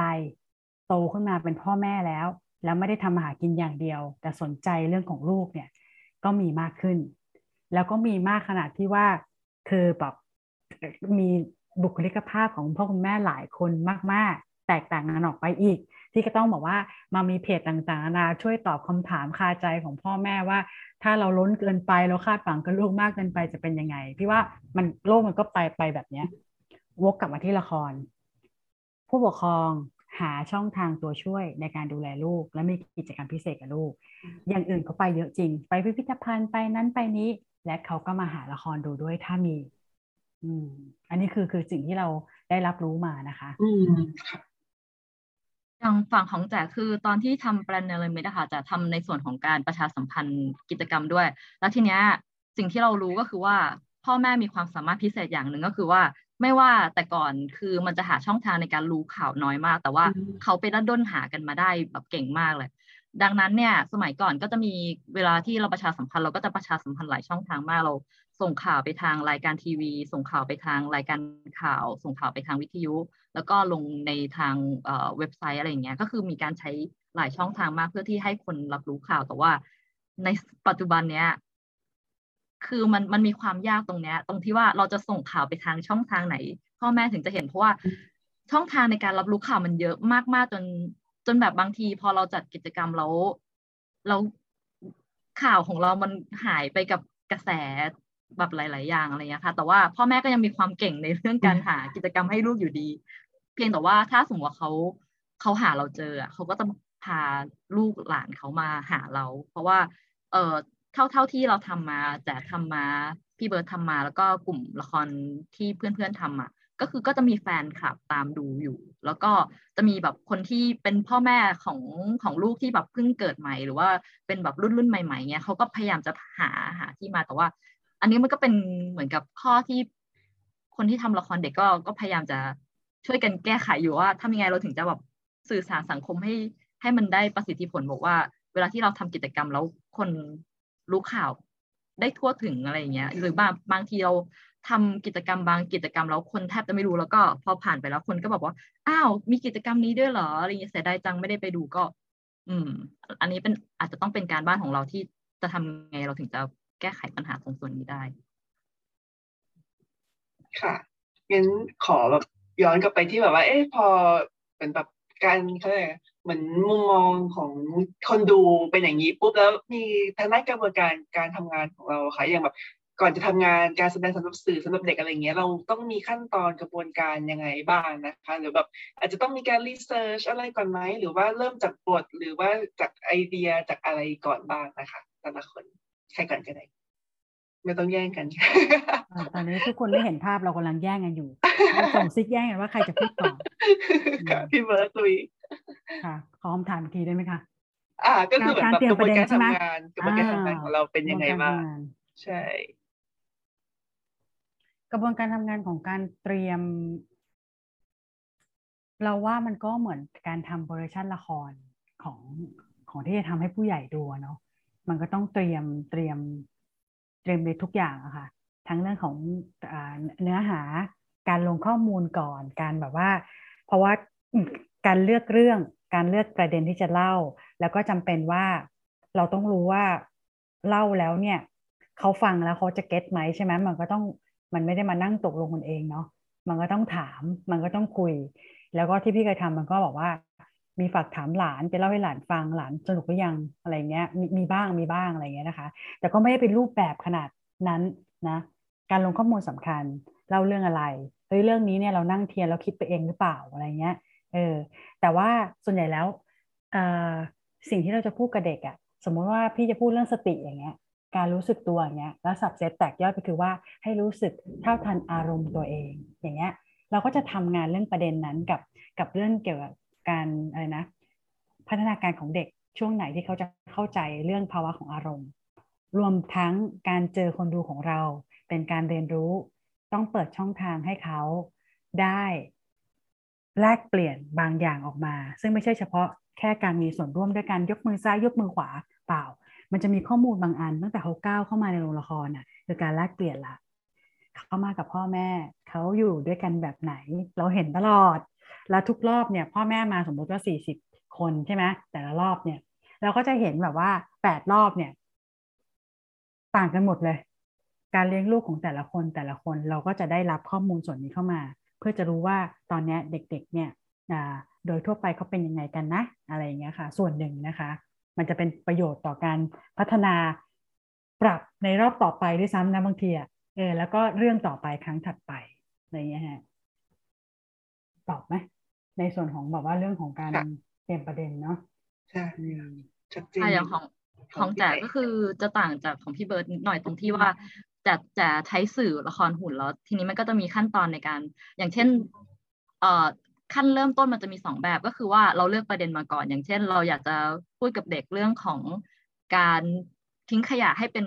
นที่เป็นทางหรืออะไรเงี้ยแล้วเราจะเอาเรื่องราวที่มันมาเชื่อมโยงกับเรื่องการทิ้งขยะให้เป็นที่เป็นทางจะเล่าเรื่องอะไรได้หรือว่าเราเห็นละครเราเห็นนิทานเรื่องนี้แล้วเราชอบอย่างเรื่องนางดอยเงินอย่างเงี้ยแล้วเราบอกเรื่องนางดอยเงินเป็นเรื่องเล่าของชนเผ่าดาราอ้างแล้วเราอยากเล่าให้มันแบบเกี่ยวข้องกับชีวิตของเขาแล้วเราจะเล่าที่มันเป็นประเด็นอะไรที่เกี่ยวข้องกับชีวิตของเขาได้เหมือนแบบว่ามันจะมี2 ส่วนใช่ไหมคะทีนี้เราก็พอได้เรื่องราวหรือได้ประเด็นที่เราอยากสื่อสารแล้วเราก็จะมาเลือกฟอร์มของหุ่นที่เราคิดว่ามันเหมาะอย่างเช่นถ้ามันไม่ต้องพูดเยอะเราก็อาจจะใช้หุ่นที่มันไม่ได้ขยับปากแต่ว่าถ้าตัวละครมันพูดเยอะแล้วมันเน้นเรื่องการสื่อสารกันเราก็อาจจะเลือกหุ่นที่เขาพูดด้วยตัวเองได้เพื่อที่จะได้เห็นแอคชั่นของการพูดของเขาอะไรเงี้ยหรือว่าถ้ามันเน้นอยากให้เห็นภาพอยากให้เห็นเมืองอยากให้เห็นความมหัศจรรย์หรืออะไรต่างๆนานาก็อาจจะเลือกเป็นสื่อหุ่นเงาอะไรเงี้ยค่ะก็คือเหมือนกับว่าก็จะมีแบบการเลือกสื่อให้มันเหมาะกับเนื้อเรื่องหรือว่าประเด็นที่เราอยากจะใส่ลงไปเพิ่มขึ้นมาประมาณนี้ค่ะแล้วขั้นตอนการทำหุ่นนี่มาช่วงแรกๆเลยหรือว่ามาท้ายๆยังไงนะมันมาจากถ้าสมมติว่าตกลงเรื่องเสร็จแล้วก็ตกลงประเด็นที่จะทำเสร็จแล้วมันก็จะเป็นตัวกำหนดว่าจะต้องทำหุ่นตัวไหนบ้างคาแรคเตอร์ไหนบ้างจะต้องทำฉากอะไรยังไงหรือว่าเวลานำเสนออย่างเช่นเล่นบนโต๊ะหรือว่าต้องเซตเวทีขึ้นมาหรือว่าจะเป็นแบบเล่นที่กลางแจ้งแล้วเราต้องมีแบบเป็นเต็นท์หรือเปล่าหรือว่าจะเป็นเล่นในห้องเราต้องแบบต้องเป็นเซตยังไงอะไรเงี้ยมันจะมาหลังจากที่ทุกอย่างมันครบมาหมดแล้วอะค่ะโดยปกติจะทำแบบนั้นแล้วก็จะทำสตอรี่บอร์ดไว้เพื่อที่จะได้เห็นว่าจากฉากนี้ไปอีกฉากหนึ่งมันมีการเคลื่อนไหวยังไงมันมีการเปลี่ยนฉากอะไรอย่างเงี้ยค่ะก็คือทำเป็นแบบขั้นตอนของการทำละครทั่วไปเลยแต่ว่าเพียงแค่ว่าจะมีประเด็นที่เราอยากจะนำเสนอที่ชัดเจนหน่อยเพราะว่าอย่างเวลาที่เราทำงานกับเด็กเนี้ยมันก็มีแบบประเด็นที่แบบชัดๆอย่างเช่นพอจบไปแล้วอะเด็กเขาแบบได้อะไรจากในเรื่องที่เราอยากจะนำเสนออะไรเงี้ยที่มันค่อนข้างจะชัดกว่าผู้ใหญ่เพราะว่าอย่างละครผู้ใหญ่มันอาจจะมีแบบเรื่องว่าดูแล้วได้ประเด็นไหนก็ประเด็นนั้นอะไรเงี้ยหรือว่าคนสร้างก็แบบว่าทำแบบกว้างๆไว้แล้วคนดูแบบเห็นประเด็นไหนคนดูก็หยิบเอาประเด็นนั้นติดกลับไปอะไรเงี้ยแต่ว่าอย่างของละครเด็กมันอาจจะแบบมีข้อที่เขาเรียกว่านะจำเพาะหน่อยหนึ่งว่าเนี่ยอยากจะคุยเรื่องเนี้ยชัดเจนหน่อยแต่ว่าไม่ได้หมายความว่าถ้าสมมติว่าทำประเด็นเรื่องนี้แล้วพอเด็กดูแล้วเด็กไม่เก็ตประเด็นเรื่องนี้แสดงว่าแบบเรื่องนี้ใช้ไม่ได้อะไรก็ไม่ใช่อย่างเป็นอย่างที่พี่เบิร์ดบอกว่าอย่างเด็กอายุเท่านี้เขาเก็ตอันนี้แต่เด็กที่โตกว่าเขาเก็ตเรื่องนึงแต่ว่าเด็กหรือว่าผู้ใหญ่พ่อแม่เขาก็เก็ตอีกเรื่องหนึ่งอันนั้นมันก็เป็นไปได้เข้าเรื่องคณะหน่อยค่ะเพราะว่าพี่เบิร์ดก็ทำเบิร์ดคิดแจ่มใช่ไหมคะคณะคิดแจ่มเป็นยังไงบ้างคะมีคณะละครเด็กของตัวเองแล้วก็มีข้อดีข้อเสียยังไงบ้างส่วนพี่แจ๋นี่ Puppet by แจ๋หรือว่าที่เพิ่งเปลี่ยนชื่อเป็น Jazz Puppet ใช่ไหมคะอันนั้นเป็นเพจเฉยๆหรือว่าเป็นถือว่าเป็นคณะหรือว่าเป็นอะไรด้วยไหมคะอันนั้นไม่เป็นความเศร้าของชีวิตค่ะก็คือว่าตอนแรกอ่ะตั้งชื่อคือไม่ได้อยากจะตั้งชื่อว่า Puppet by แจ๋ก็คือคิดหาชื่อไม่ทันเพราะว่าตอนนั้นกำลังทำละครเรื่องหนึ่งที่ต้องขายตั๋วแล้วก็มันต้องมีการใส่ว่าทำโดยกลุ่มไหนแล้วคิดอะไรไม่ทันแล้วก็งั้นเป็นแบบหุ่นจากแจ๋แล้วกันหุ่นโดยแจ๋เนี่ยก็เป็นแบบ Puppet by แจ๋แล้วทีเนี้ยก็มีเพื่อนต่างชาติติงมาว่ามันผิดไวยากรณ์นะเพราะว่ามันไม่ใช่หุ่นตัวเดียวสิเธอต้องแบบเป็น Puppet by แจ๋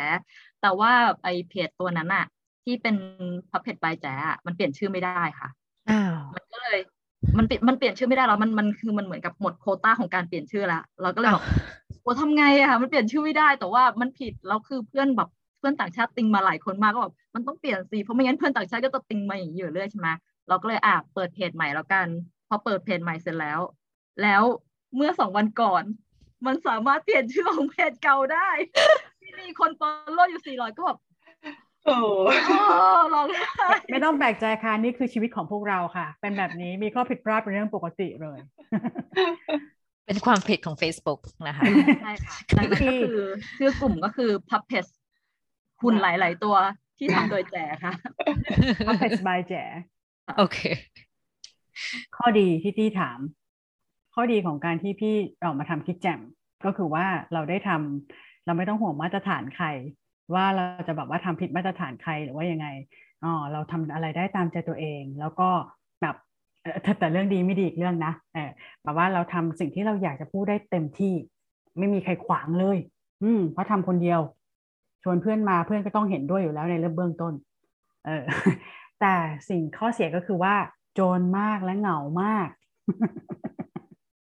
เพราะว่าเราไม่ได้ออกมาเป็นองค์กรธุรกิจหรือว่าไม่ได้ทำบริษัทเนาะแล้วก็แทบจะไม่ได้เป็นกลุ่มละครเต็มที่เลยด้วยซ้ำคือออกมาเพราะว่า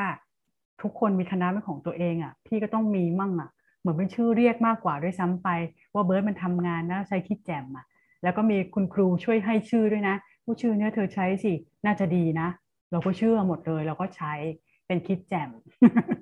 ใช้มานานจนกระทั่งปัจจุบันนะคะแล้วก็ได้ทำงานจริงด้วยก็ดีใจคือก็ไม่ได้เป็นคณะแบบไม่มีสมาชิกไม่โอเคเป็นไม่มีสมาชิกประจำเป็นเรากับเพื่อนๆแล้วมันกว้างมากเป็นครั้งไปเหมือนนัดกันอ่ะเป็นชุมชนคนที่สนใจเรื่องเดียวกันเช่นมีอยู่เรื่องนึงเนี่ยเราไม่เอาหน้าตาเราจะเอาอายุที่ต่างกันมีอายุมากกว่าพี่มีอายุน้อยกว่าเราแล้วเราก็บอกว่าใช้ play reading เป็นเทคนิคในการทำแล้วก็ทุกคนเล่นดนตรีแล้วก็อ่านบทด้วยกันเรื่องเจ้าหญิงคาราเต้เอาไปเล่นปุ๊บเนี่ยคุณพ่อคุณแม่กับลูกๆเขาดูเด็กอันนั้นเป็นเด็กม.1ด้วยนะเป็นคล้ายๆวันแบบว่าประถมนิเทศอะไรเงี้ยพ่อแม่ก็ดูแล้วสุดท้ายคำถามที่พ่อแม่ถามเราหลังละครก็คือว่าพี่ๆทำงานอะไรกันคะ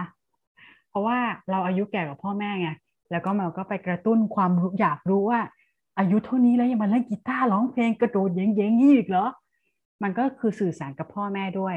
ว่าเนี่ยอย่าลืมนะพ่อกับแม่คุณเคยเล่นดนตรีอยู่คุณเคยเต้นระบำลำฟ้อนกันอยู่เนี่ยแก่แล้วอย่ามัวแต่เลี้ยงลูกอย่างเดียวกับอีกส่วนหนึ่งก็คือว่าเด็กๆก็แบบว่าได้มาดูคนรุ่นพ่อรุ่นแม่พูดถึงเรื่องราวบางอย่างแล้วก็ฟังเขา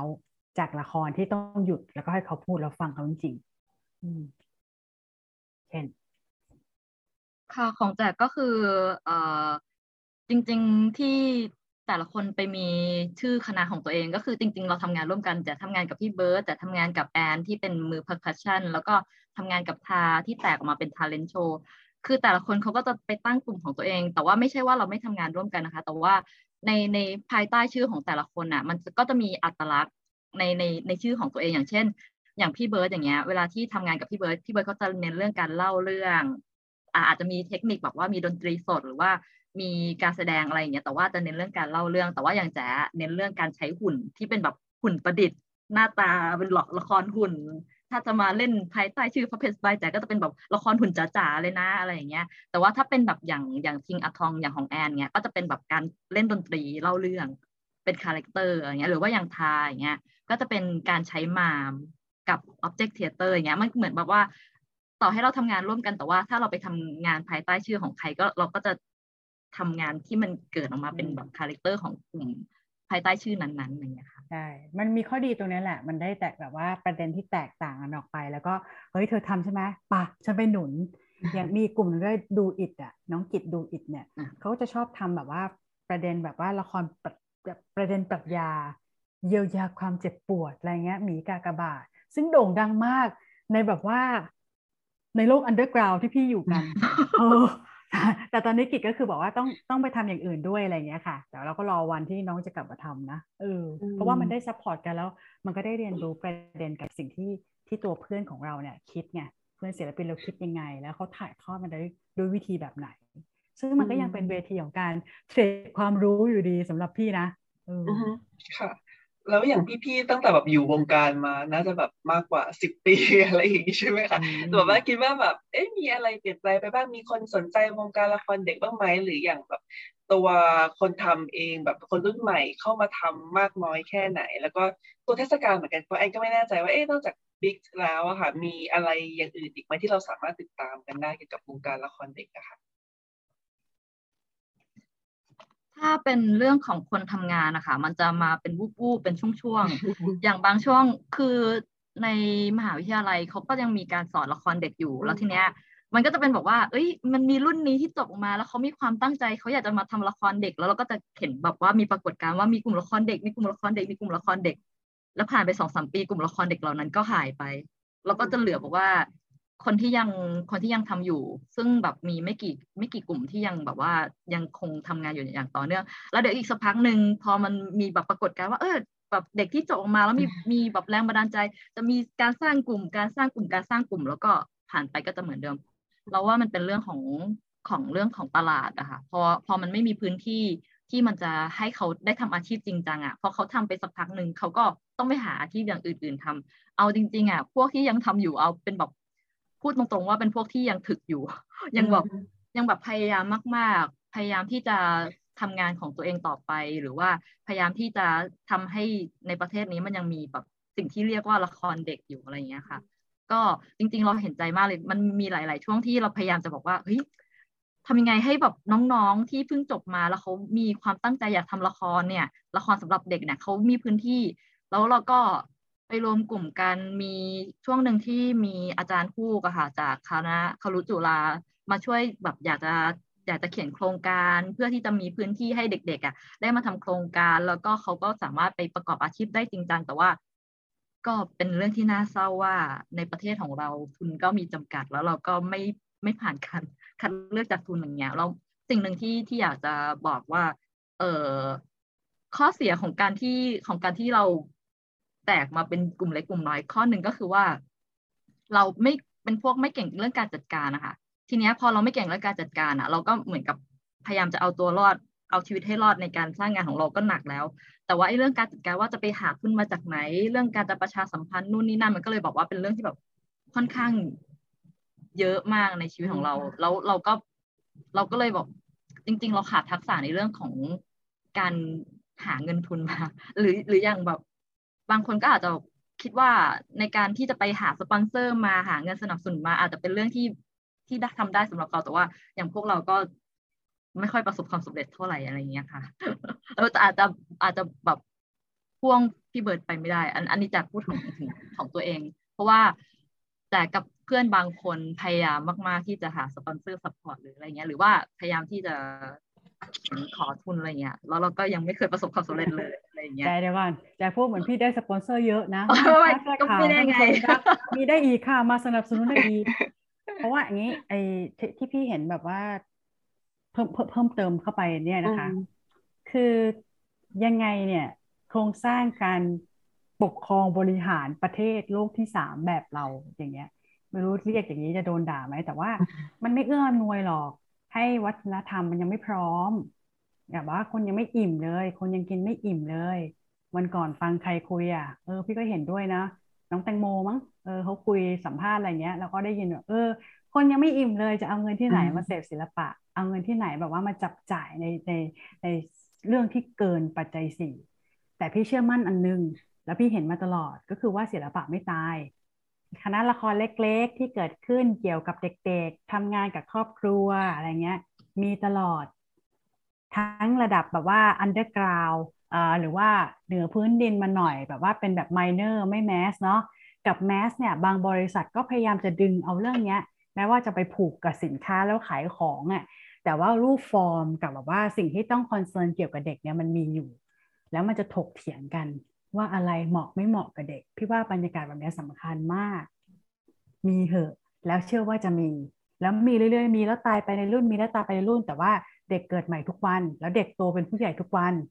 แล้วผู้ใหญ่เหล่านั้นที่มันโตมามันก็จะมีแรงบันดาลใจบางอย่างที่จะทำงานให้เด็กหรือลูกหรือว่าคนรุ่นต่อไปสำเร็จไม่สำเร็จถกเถียงกันอีกเรื่องหนึ่งแต่พี่เชื่อว่ามันจะมีแบบนี้ไปเรื่อยๆจนกว่าทั้งหมดเนี่ยไม่รู้อีกกี่รอบ ของคนเนี่ยที่มันเกิดมามันจะเปลี่ยนแปลงแล้วมีอะไรบางอย่างที่แบบวันเนี้ยเราฝันว่าอยากเห็นแต่ว่าเราอาจจะอยู่ไม่ถึงอันนี้พี่เตรียมใจนะคือแบบว่าเหมือนรบไม่ชนะหรอกไม่เป็นไรแต่ว่าเรารู้ว่าเราทำอะไรแล้วเราเห็นว่ามันจะไปถึงไหนได้อะไรเงี้ยค่ะแล้วอย่างทางด้านเทศกาลอะไรอย่างเงี้ยยังมีบ้างไหมนะคะเทศกาลละครเด็กต้องถามแจ๋อย่างเทศกาลของBig Fest เขาจะจัดทุก2 ปีปีนี้เป็นปีที่เขาหยุดงานเพราะว่าเมื่อปีที่แล้วเขาทำงานมาทั้งปีกันแล้วปีนี้เขาก็เลยจะเบรกกันนะคะเทศกาลอื่นๆไม่แน่ใจเลยค่ะถ้าในบ้านมหกรรมหุ่นอะไรอย่างงี้ใช่ไหมที่ไม่ใช่แบบเจาะจงที่เด็กแต่มันก็แบบอันนั้นไม่น่าจะมีแล้วค่ะไม่น่าจะมีแล้วเพราะว่าคนที่เป็นเจ้าภาพคือแต่ก่อนคือพระจันทร์เสี้ยวเขาทำกับมูลนิธิชัยวนาแล้วพอไม่มีพื้นที่ในตรงที่สถาบันปรีดีอะค่ะเขาตอนแรกเขาพยายามจะมูฟไปที่ทำที่สวนครูองุ่นแต่ว่าพื้นที่มันค่อนข้างจำกัดอะไรเงี้ยมันก็เลยไม่สะดวกในการที่จะทำกิจกรรมแล้วก็ดันมาเจอโควิดพอดีก็เลยหยุดไป2 ปีแล้วไม่ใช่อันเดียวกับที่พี่หนืดที่พี่หนืดทำอันนั้นคือเป็นเทศกาลระดับนานาชาติแล้วก็เป็นเทศกาลแบบว่า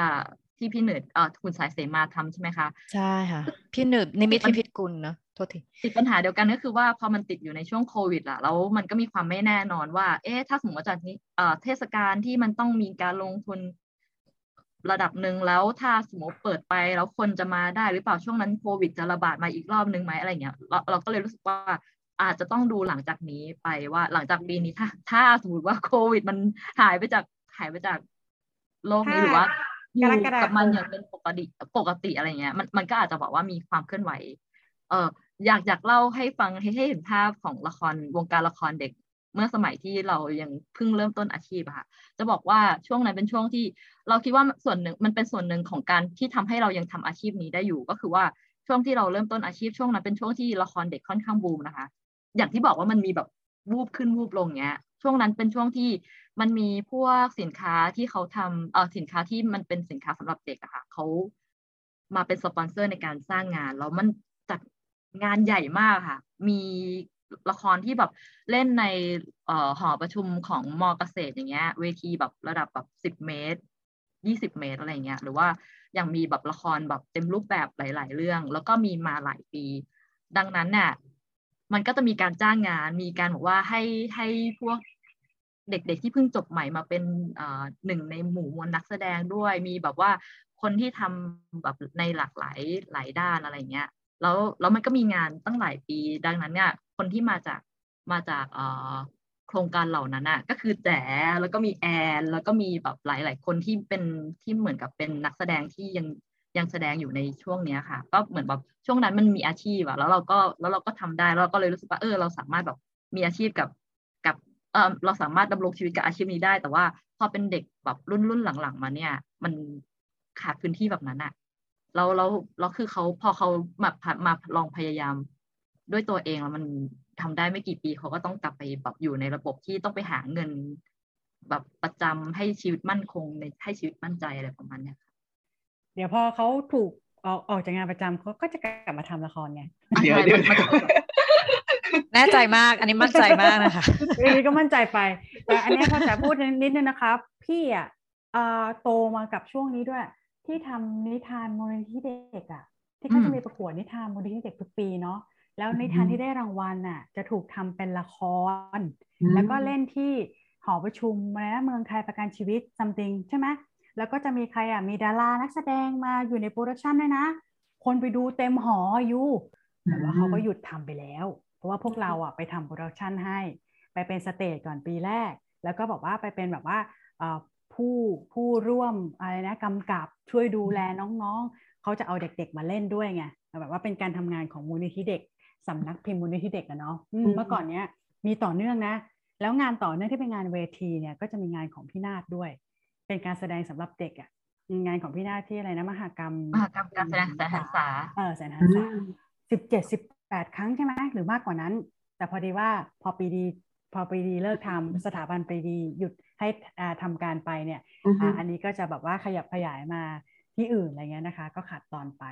แล้วก็มีพี่หน้าศินีนาเกตประภัยจากประจันเซียวใช่ไหมคะใช่ค่ะใช่ค่ะ แล้วก็มีนี่ด้วยณปัจจุบันนี้เลยเนี่ยพอพี่เริ่มเข้ามาทำงานกับหนังสือภาพเยอะขึ้น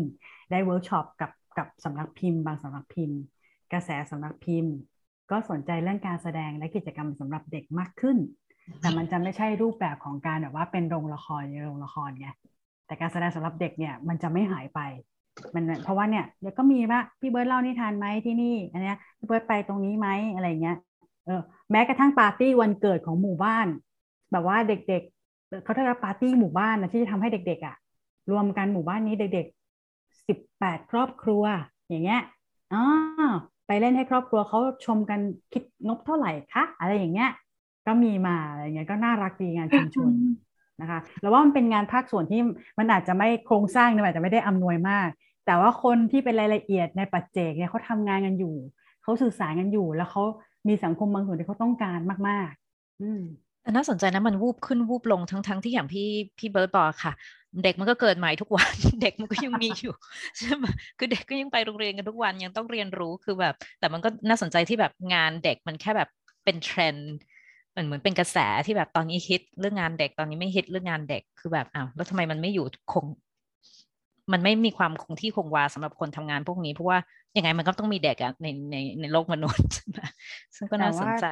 ถ้าเกิดว่าตี้ลองถามวงการอื่นๆวงการหนังสือภาพตี้ไปสัมภาษณ์แบบว่าอาจารย์หลายท่านที่ยังเป็นคุณครูแล้วที่ยังเขียนรูปเขียนเรื่องอะไรอย่างนี้อยู่มีงานทุกวันเลยนะแบบว่าในวงการอื่นเป็นหนังสือแต่ถ้าละครนี่มันจะวูบขึ้นวูบลงใช่ไหมคะอาจจะเป็นอย่างนั้นเพราะว่าเราเองก็บอกว่ายังไม่กล้าพี่นะส่วนตัวพี่ยังไม่กล้าเรียกตัวเองว่าเป็นกลุ่มละครสำหรับเด็กเลยคือพี่ไม่เรียกแบบนั้นตั้งแต่ต้นด้วยพี่เรียกว่าตัวเองทำงานครอบครัวเพราะจริงแล้วพี่สนใจคนแก่ที่อยู่ในครอบครัวหรือคนที่ดูแลเด็กด้วยนอกจากตัวเด็กเองอะไรอย่างเงี้ยนะคิดแจ่มนี่ตั้งแต่ปีไหนนะคะทุกทีถ้าตั้งในปี52จำได้เลยโอเคไปเล่นละครที่ BTF เรื่องแรกเรื่องแรกเลยที่ BTF เลยเปิดตัวใหญ่อลังการแล้วคนทั้งสวนร่วมเล่นด้วยนะเพราะเล่าเรื่องแบบว่าเหมือนเวิร์กช็อปแจกโจทย์โอ้ยงานนั้นพิธีกรพี่นาฏครูอุ๋ยครูหน่องคอลิสโอ้ไปกันแบบเพียบเลยเพื่อไปอยู่ประจำแอนก็มาใครก็มาคือใครเดินผ่านพี่ชวนมาหมดแล้วก็มาเล่าสดตรงนั้นอย่างในทีวีเหรอคะเพราะอย่างพี่แจ๋ก็โตมากับแบบวิก07ที่แบบเป็นละครแต่ว่าถ่ายทอดทางทีวีอะไรอย่างเงี้ยแล้วก็อย่างมีเจ้าขุนทองอะไรอย่างเงี้ยค่ะพวกนี้คือเมืองไทยยังมีรายการสำหรับเด็กยังมีเยอะไหมคะทางทีวีที่เป็นแบบเจ้าสไตล์เจ้าขุนทองหรือแบบหรือว่าถ้าจะแบบเป็นหุ่นหรืออะไรอย่างเงี้ยเขายังทำกันอยู่หรือว่าตอนนี้ไปเป็นการ์ตูนหมดแล้วหรือยังไงคะสำหรับไทยนะคะเจ้าขุนทองนี่คือออกอากาศจนถึงปีที่27แล้วก็ไม่ได้ออกอากาศแล้วแต่ว่าทางตัวของบริษัทที่ทำเจ้าขุนทองค่ะเขาก็ได้รับทุนแล้วก็ไปทำรายการอื่นๆที่ฉายทางช่องอื่นที่ไม่ใช่ช่อง7ด้วยค่ะก็ยังมีรายการอยู่ปะปายแต่ว่ามันเป็นเรื่องที่น่าเสียดายคือเวลาที่ในการที่ออนแอร์มันไม่ได้บอกว่าเป็นช่วงที่ทุกคนจะดูได้สะดวกอะไรเงี้ยมันอาจจะบอกว่าเฉพาะเจาะจงว่าช่วงนี้นะซึ่งมันก็ต้องแบบอย่างถ้าเป็นรายการของเด็กอาจจะบอกว่ามี5 โมงอย่างเงี้ยก็ไม่ใช่บอกว่าเด็กทุกคนจะมาดูได้ก็คือเป็นแบบแสดงว่าเป็นเด็กที่แบบ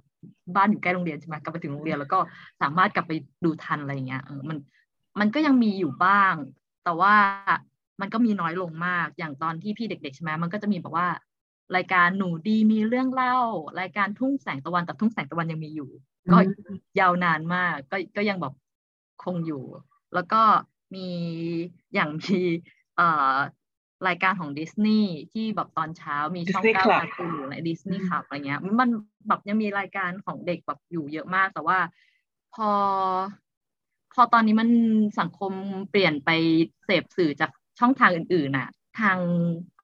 างช่องที่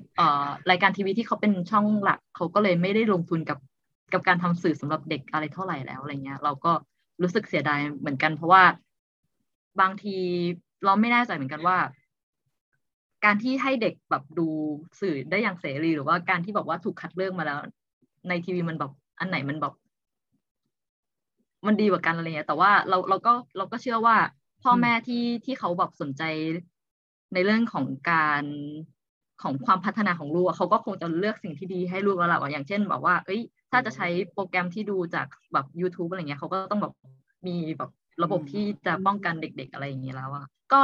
จริงๆสมัยเนี้ยถ้าจะให้พูดก็คือสื่อที่เด็กๆจะดูมากๆคือพวกแอนิเมชันที่อยู่ในช่อง YouTube อะค่ะที่จะเห็นว่าแบบอ๋อเนี่ยเด็กๆเขาเสพกันเยอะหรือว่าเป็นที่ฮือฮาหรือว่าเป็นที่นิยมในหมู่เด็กอะไรเงี้ยค่ะเห็นด้วยค่ะ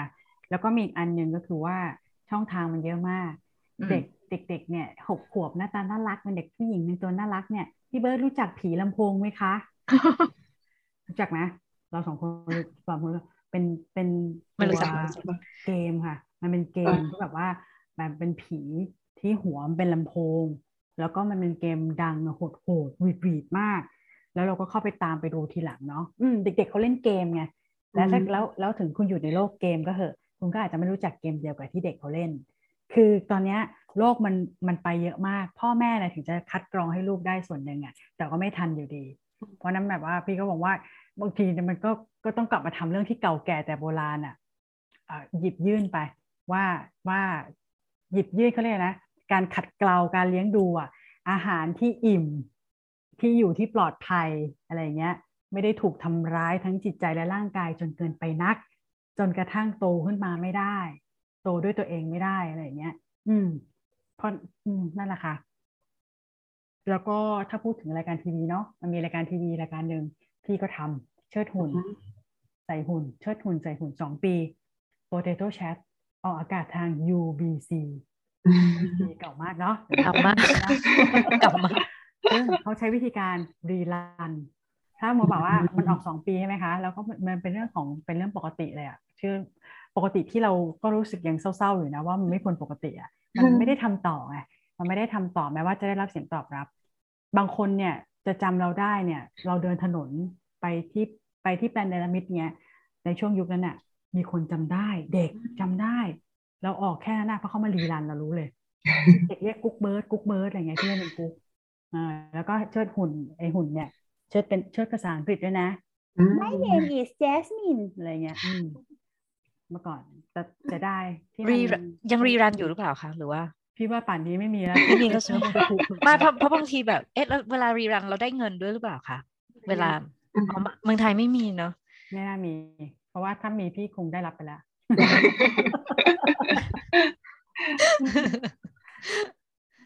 โอเคค่ะตอนนี้พี่2 คนกำลังทดลองกับอะไรใหม่ๆอยู่บ้างค่ะพี่เบิร์ดก่อนก็ได้ค่ะพี่แจ๋ก่อนก็แล้วกันเมื่อกี้พี่เบิร์ดเพิ่งตอบไปตอนนี้พี่สนใจทำ stop motion อยู่ค่ะจากการที่ได้ร่วมงานกับพี่เบิร์ดทำเรื่องแอนหรือเรื่องหมดอะค่ะแล้วเราก็พยายามอยากจะทำ stop motion ออกมาปีละเรื่องก็คือเรื่องหมดเราออกมาตอนปี 2020 เมื่อปีที่แล้วพี่ทำแอนิเมชันสั้นๆเพื่อไปร่วมเฉลิมฉลองครบรอบปีของผู้ก่อตั้ง Bread and Puppet เป็นแอนิเมชันเป็นแบบงานภาพสีน้ำเป็น stop motion แบบสั้น1 นาทีแต่ว่ายังไม่ได้เผยแพร่ไม่รู้ทำไม เขายังไม่เผยแพร่เขากำลังตัดต่ออยู่ประมาณนี้ค่ะแล้วก็ปีนี้ก็พยายามจะทำอีก1 เรื่องให้ได้อะไรเงี้ยแล้วก็ช่วงนี้เป็นช่วงที่น่าสนใจมากเพราะว่าเริ่มมีคนแบบว่ามาติดต่อว่าสนใจทำ MV ไหมสนใจทำผลประกอบ MV ไหมอะไรเงี้ยซึ่งแบบตกใจตอนแรกได้ยินเป็นไม่ได้ยิน MV ได้ยินเป็น AV สนใจทำหุ่นประกอบมิวสิกวิดีโอไหมหรือว่าจะให้ทำstop motion ประกอบมิวสิกวิดีโออะไรอย่างเงี้ยซึ่งแบบน่าสนใจมากก็คือตั้งแต่ต้นปีก็มีติดต่อมาเรื่อยๆแต่ว่าทำเสร็จไปแล้ว1 เพลงให้กับพี่ยุ้ยชื่อพี่ยุ้ยที่พี่ยุ้ยเชลโลพี่ยุ้ยชื่ออะไรนะสาวคนม่วงครวนสาวคนม่วงครวนค่ะก็ทำเพลง1ไปให้พี่ยุ้ยแล้วก็เดี๋ยวกำลังจะทำอีกเพลง1แต่ว่าไม่ใช่ของพี่ยุ้ยค่ะแต่ตอนนี้ยังเป็นอยู่ในขั้นตอนการคุยอยู่ประมาณนี้แล้วก็พยายามจะตอนนี้ทำงานร่วมกลุ่มกับTalent Show แล้วก็แอนที่เป็นเพอร์คัชชั่นที่ทำกลุ่มเพลงทองอะค่ะทำกลุ่มที่ชื่อว่า Puppet Tomam ก็คือซ้อมกันมา 4-5 เดือนแล้วโปรเจกต์นี้เป็นโปรเจกต์ที่เราอยากจะแบ่งปันประสบการณ์กันก็คือเขาทำละครใบ้แล้วจะทำละครหุ่นแล้วก็แอนทำเกี่ยวกับเรื่องเพอร์คัชชันก็จะแบบเหมือนกับแต่ละคนก็จะแชร์เรื่องทักษะของแต่ละคนแล้วเราเพิ่งสร้างงานอันใหม่ที่แอนกับเขาเพิ่งไปเล่นมาที่มีชื่อว่า Percussion ก็เป็นแบบ เหมือนกับการเอาพวกของเล่นที่เป็นของเล่นยาที่บีบแล้วเป็นเสียงแบบเป็นไก่โอ๊กอะโอ้เป็นหมูแบบแป๊ะๆอะไรเงี้ยเอามาทำให้เป็นแบบการแสดงเป็นเรื่องเป็นราวน่ารักมากเลยซึ่งเดี๋ยวเราจะหาที่จะแสดงในช่วงสิงหานี้ค่ะแล้วก็เมื่อก่อนขอโทษค่ะจะบอกว่าเคยเห็นแอนเล่นอันเนี้ยตั้งแต่ตอนที่ทำทิงกระทองอ่ะตอนนั้นที่เล่นที่ทองหล่ออาร์ตสเปซตอนทองหล่ออาร์ตสเปซเปิดแรกๆเลยเราไปกรีดดูแต่ว่าใช้ตัวของเล่นต่างๆที่ส่งเสียงเนี่ยตอนนั้นเพอร์ฟอร์มเป็นเพลงแสดงเป็นเพลงแต่คราวนี้เนี่ยยังมีแบบว่าอะไรน่าตื่นเต้นน่าติดตามต่อเนื่องเราติดตามค่ะติดตามค่ะช่วงสิงหาใช่ แล้ว ค่ะ ของดีเลยนะคะค่ะทดลองอะไรใหม่ๆอยู่บ้างอย่างตอนนี้เห็นแบบทำพอดแคสต์ด้วยเหมือนกันใช่พี่จะบอกว่าพี่ก็กำลังค้นหาแพลตฟอร์มทดลองแพลตฟอร์มใหม่สำหรับตัวเองแต่จะเก่าของคนอื่นแล้วเนาะแต่เราก็ยังค้นหาอยู่พอดแคสต์นี่ก็เริ่มจากศูนย์เหมือนกันค่ะไม่รู้เรื่องเลยแต่ว่าด้วยสถานการณ์ต่างๆเนี่ยมันบังคับเราให้เราต้องเหลือแค่นี้ก่อนอะไรเงี้ยพี่ก็นึกถึงวิทยุมั้งอะไรเงี้ยไม่รู้จักเลยไอโค้ด RSS คืออะไรอย่างเงี้ยไม่รู้เรื่องเลยจนกระทั่งก็เข้าใจมันมากขึ้นแล้วใช้พอที่จะเป็นอะไรเงี้ยนะคะก็ยังคงจะทำงานต่อแล้วก็ยังคงทำงานเกี่ยวกับประเด็นเรื่องเล่าแล้วแหละเล่าเรื่องของที่เพื่อนแต่งเพราะว่ามันถูกลิขสิทธิ์ขอเขาอย่างเต็มภาคภูมินะคะเพื่อจะแบบเผยแพร่ได้นะคะมีเพื่อนๆส่งเรื่องที่ตัวเองอยู่ในสต็อกชีวิตเขามาประมาณสัก3เรื่องแล้วตอนนี้เป็นเพื่อนนอกวงการละครด้วยนะอะไรเงี้ยคนหนึ่งเป็นคุณครูสอนวิปัสสนาแล้วก็คนหนึ่งเป็นทำอาชีพหลากหลายอะค่ะคนหนึ่งอยู่แบบคล้ายๆว่าทำแบบอยู่เป็นงานเกี่ยวกับป่าไม้นี่แหละแล้วก็ส่งเรื่องมาเราก็จะได้มุมมองของเรื่องตอนนี้กำลังอยู่ในช่วงของการที่ว่าเพิ่งเสร็จโครงการมาเนาะก็รวบรวมแรงงานแรงกายแรงใจก่อนแล้วเดี๋ยวก็ค่อยๆเล่าออกไปอะไรเงี้ยฮะพอดแคสต์นี่ก็คือห้องนิทานคิดแจ่มใช่ไหมห้องนิทานคิดแจ่มค่ะแล้วก็มีอีกที่หนึ่งอันนี้ไม่ได้ทำเองอันนี้เขาชวนไปทำของ BACC Library Podcast เขาชวนไปดำเนินรายการปีที่แล้วนี่3 ตอนเนี่ยดำเนินรายการแบบสัมภาษณ์อ่ะเขาจะมีคอนเซ็ปต์มาว่าตอนนี้เนี่ยลิงก์เกี่ยวกับปีที่แล้วเป็นลิงก์เกี่ยวกับงานศิลปะของอาจารย์ดำรงที่นำเสนออยู่ที่ BACC อยู่แบบนานมากอะไรเงี้ยนะคะเรื่องธรรมชาติก็เป็นวรรณกรรมกับธรรมชาติก็ทำไป3 ตอนละแล้วก็เดี๋ยวปีนี้เนี่ยก็จองกันไว้ต่อถึงปลายปีเดือนละตอนนะยังไม่ได้เริ่มนะแต่ว่าเราก็ตื่นเต้นมากขอบคุณมากเลยอะไรอย่างเงี้ยแล้วก็ค่อยๆไปเดือนละตอนแต่ปีนี้เป็นเรื่องเกี่ยวกับครอบครัวขยายการคุยมากขึ้นเราก็จะได้เจอคนแล้วก็ได้คุยมากขึ้นอะไรเงี้ยนะคะแบบว่ากับคนหลายสาขาอาชีพนักจิตวิทยาการเตรียมตัวแก่ไปยังไงเป็นอัลไซเมอร์แล้วต้องแก่ไปยังไงอะไรเงี้ยเพราะว่าเป็นเรื่องของทุกคนในครอบครัวไงไม่ใช่เด็กอย่างเดียวซึ่งก็ถูกใจมากตอนนี้ก็เลยเป็นเรื่องที่จะต้องผจญภัยต่อในปีนี้ค่ะแล้วอย่างในอนาคตบ้างแบบว่าอยากทำอะไรเพิ่มเติมหรือว่าอย่างแนวแบบว่ากว้างๆเลยวงการละครเด็กในไทยเองแบบอยากเห็นอะไรต่อไปบ้างคะพี่แจ๋ก่อนกันได้ตอนนี้ยังอยู่ในขั้นของการพูดคุยอยู่อยู่ในขั้นของการประชุมอยู่ค่ะก็เดี๋ยวอาจจะมีเทศกาลละครเด็กเล็กๆเกิดขึ้นที่ในซอยอารีก็ประมาณนั้นนะคะแล้วก็จะเป็นแบบเทศกาลที่มีละครด้วยแล้วก็มีกิจกรรมอย่างอื่นๆอย่างเช่นมีการบอกว่าเราเข้าไปในสวนแล้วก็มีแบบเป็นนิทานเสียงอยู่ในสวนหรือว่ามีส่วนของในห้องที่เป็นแบบว่าห้องที่มีหนังสือนิทานให้อ่านแล้วก็มีคนมาเปิดหนังสือนิทานอ่านให้ฟังอะไรอย่างเงี้ยค่ะแต่ว่าอันนี้อยู่ในขั้นตอนของการดำเนินการก็ถ้าสมมติว่ามันสามารถทำได้ก็คิดว่าน่าจะทำให้มีพื้นที่ที่พวกคนที่ทำละครเด็กได้สร้างงานแล้วก็สามารถเอางานมาลงได้อยู่อย่างสม่ำเสมอต่อไปอย่างเงี้ยค่ะแล้วก็ตอนนี้พยายามจะพัฒนาตัวเองเพราะว่าอย่างปีที่ผ่านมาค่ะก็คือช่วงโควิดแล้วเราก็ทำงานลงละครไม่ได้แล้วเราก็เลยเจอช่องทางนึงก็คือการส่งงานไปร่วมเทศกาลละครหุ่นออนไลน์ที่ต่างประเทศแล้วทีเนี้ยจริงๆก็คือมันก็ได้เงินไม่เยอะมากอย่างแบบมางานมันก็จะได้เงินกลับมาแบบว่า50 เหรียญก็คือ1,500แล้วทีนี้เราก็เลยเหมือนบอกว่าพยายามจะทำยังไงว่าเราอยากจะ เอางานไปร่วมเพราะว่าการที่ได้ดูงานของคนอื่นก็ถือว่าเป็นกำไรในการร่วมงานของเราเหมือนกันต่อให้ค่าตอบแทนมันจะน้อยทีนี้ก็เลยต้องมีการเรียนตัดต่องานของเราเองเพราะว่าในงบ1,500ถ้าสมมติว่าให้คนอื่นตัดต่อเราก็จะเกรงใจเขาเราก็เลยพยายามเรียน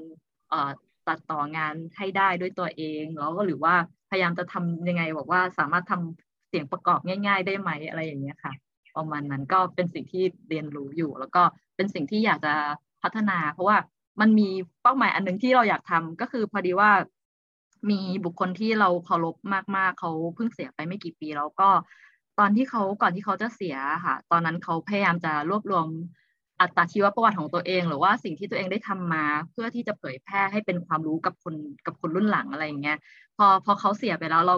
ก็คิดเรื่องเนี้ยเราก็เลยอยากจะเหมือนกับพยายามแบ่งปันสิ่งที่เรารู้อะเทคนิคในการทำงานประดิษฐ์เทคนิคในการทำหุ่นหรือว่าสิ่งอะไรก็ตามที่แบบที่มันจะเป็นประโยชน์ให้กับคนอื่นเราพยายามจะถ่ายทอดออกมาผ่านเก็บไว้เป็นสื่อเพื่อที่ถ้าสมมติว่าคนที่สนใจหรือว่าคนที่อยากจะนำไปใช้เป็นประโยชน์แล้วเขาเอาไปใช้ได้อะไรเงี้ยแต่ว่าอยู่ในขั้นตอนเขาพยายามค่อยๆทำอยู่อย่างเช่นอาจจะทำเป็นแบบเขียนเป็นหนังสือเป็นเล่มหรือว่าทำเป็นรูปเล่มแบบเป็นแบบเป็นสื่อแบบวิดีโออะไรอย่างเงี้ยค่ะก็พยายามอยู่เพราะว่ากลัวว่าเงินอยู่ในช่วงโควิดแล้วล่ะอย่างเช่นถ้าสมมติเราตายไปกระทันหันอะไรเงี้ยแล้วก็เสียดายองค์ความรู้ของเราที่ไม่ได้ส่งต่อให้คนอื่นอะไรเงี้ยค่ะก็คิดเรื่องนี้แบบมาเป็นระยะแล้วก็อยากจะทำให้มันสำเร็จประมาณนั้นค่ะแล้วของพี่เบิร์ดนะคะมีแบบว่าอยากทำอะไรในอนาคตอีกบ้างพี่เบิร์ดเริ่มมองหาคนรุ่นใหม่ๆอย่างเช่นใครชวนพี่เบิร์ดเล่านิทานตอนนี้นะพี่เบิร์ดก็จะถามต่อไปว่ามีคนอื่นด้วยไหมไม่ใช่ไม่อยากรับนะแต่ว่ามันมีคนที่เล่าอยู่แต่เขาไม่ได้เล่าต่อเนื่องไอเราเนี่ยก็ไม่ได้เล่านิทานมาตั้งแต่ต้นแต่เราทำงานต่อเนื่องมาแบบว่าใช้คำว่าทู่ซีอดทนหรืออะไรก็ไม่รู้แหละหรือว่าเพลินๆเนี่ยได้หลายอย่างเพราะเราทำอาชีพอื่นในการเลี้ยงตัวแต่ว่าทำเรื่องนี้เป็นเหมือนฮ็อบบี้ที่เป็นฮ็อบบี้ประจำชีวิตอะทำไปเรื่อยๆเนี่ยเรามองหาคนที่เป็นนักเล่านิทานเป็นคนที่ชอบเรื่องคล้ายๆกันอะไรเงี้ยแล้วก็อยากร่วมงานกับพวกเขาหรือแม้แต่แบบว่าส่งมาร่วมคอมมูนิตี้กันไหมอะไรอย่างเงี้ยถ้าเกิดว่าอยู่ชอบอยู่รักอะไรเงี้ยค่ะแล้วอย่างในแง่ของแบบอยากเห็นวงการละครเด็กเป็นในทิศทางไหนต่อหรือว่าได้รับการซัพพอร์ตยังไงบ้างนะคะพี่สำหรับความคิดเห็นยังไงพี่เบิร์ดสำหรับพี่นะคะถ้าเอาความอยากเห็นเนี่ยก็คืออยากให้เห็นความสำคัญว่าละครเด็กก็คือละครแค่นี้ให้ได้ก่อนแค่พี่ก็จะมีความสุขมากแล้วตายตาหลับแต่ว่าถ้าเกิดว่าระดับแบบว่าการเห็นความสำคัญหรือว่าน้ำหนักของมันเนี่ยยังไม่เท่าก็ไม่เป็นไรคือจริงแล้วยังไงก็ได้เพราะพี่เชื่อว่าละครที่เกี่ยวกับรากฐานสำคัญเนี่ยละครเด็กละครครอบครัวอย่างเงี้ยเนื้อหามันหนักแน่นมากมันจะไม่หายไปไหนหรอกแต่อยู่ที่ว่าใครจะทำแล้วอยู่ตรงไหนแล้วถ้าเกิดว่าวันหนึ่งมันได้รับความสำคัญในระดับโครงสร้างขึ้นมาจริงเนี่ยมันก็ต้องมีการคุยอีกมันก็ต้องมีคาแรคเตอร์ของมันอีกที่มันจะต้องตามดูกันไปว่าแล้วมันใช่ไหมในสิ่งที่มันจะเป็นประโยชน์กับเด็กๆจริงๆอะไรเงี้ยจริงไม่คาดหวังอะไรมากค่ะแต่พูดไปนี่คาดหวังหมดเลยค่ะแล้วพี่แจ๋ค่ะอยากให้คนที่ทำงานอยู่ไม่ล้มหายตายจากไปเราก็พยายามจะเป็นซัพพอร์ตเตอร์ถ้าเขาต้องการงานอาร์ตให้เราช่วยถ้าเขาไม่มีเงินไม่มีบัดเจ็ตเราก็พยายามจะช่วยเขาเท่าที่เราจะช่วยได้หรือว่าอย่างบางอันเราก็พยายามที่จะมาเป็นคนที่อยู่ข้างหลังเพื่อที่จะสร้างให้มันเกิดขึ้นได้อย่างไอตัวโครงการที่กำลังจะทำอะค่ะแล้วก็ถ้าเป็นไปได้ก็ตอนนี้พยายามหาช่องทางในการที่จะทำให้มีการสนับสนุนมาอย่างเมื่อวานนี้ได้มีโอกาสไปเข้าร่วมกับการพบปะค่ะกับองค์กรเราจำชื่อเขาไม่ได้เราจะแย่มาก CAPT เป็นองค์กรที่เน้นเรื่องของการสนับสนุนเรื่องของการแสดงอะไรอย่างเงี้ยค่ะเป็นเหมือนกับอุตสาหกรรมการแสดงเนี้ยค่ะเขาก็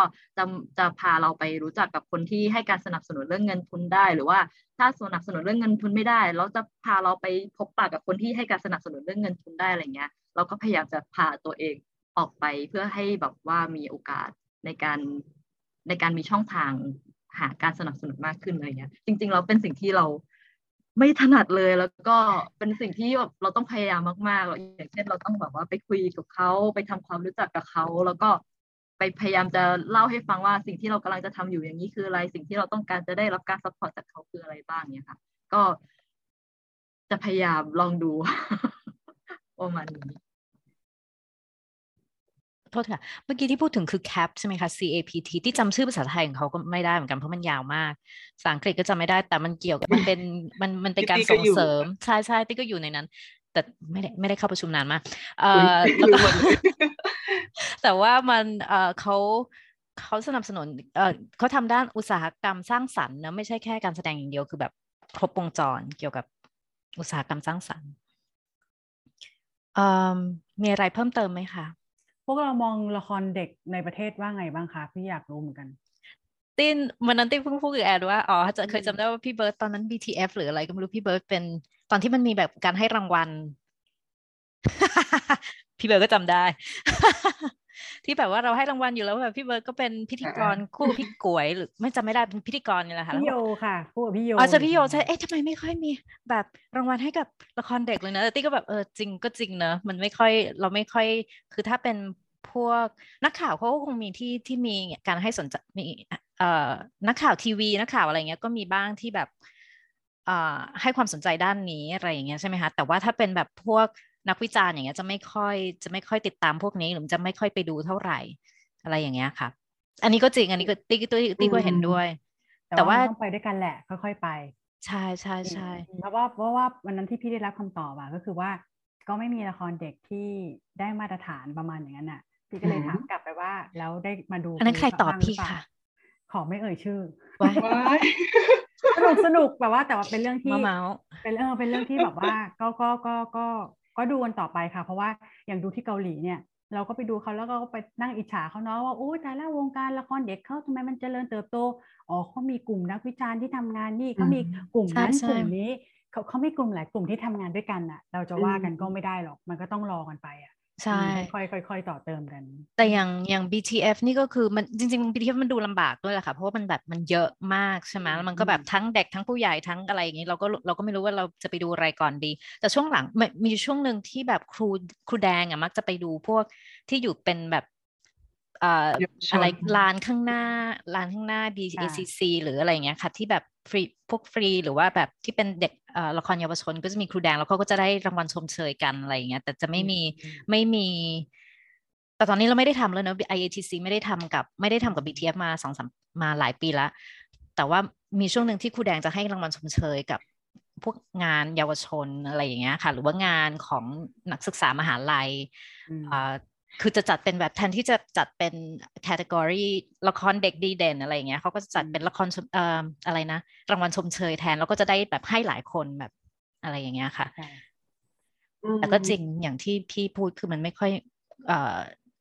นักวิจารณ์เราก็มีน้อยมากแล้วด้วยแล้วมันก็ไม่มีใครที่แบบไปละครปกติยังดูไม่ครบใช่ใช่น่าเห็นใจบอกว่ากรรมการที่มาดูละครเด็ก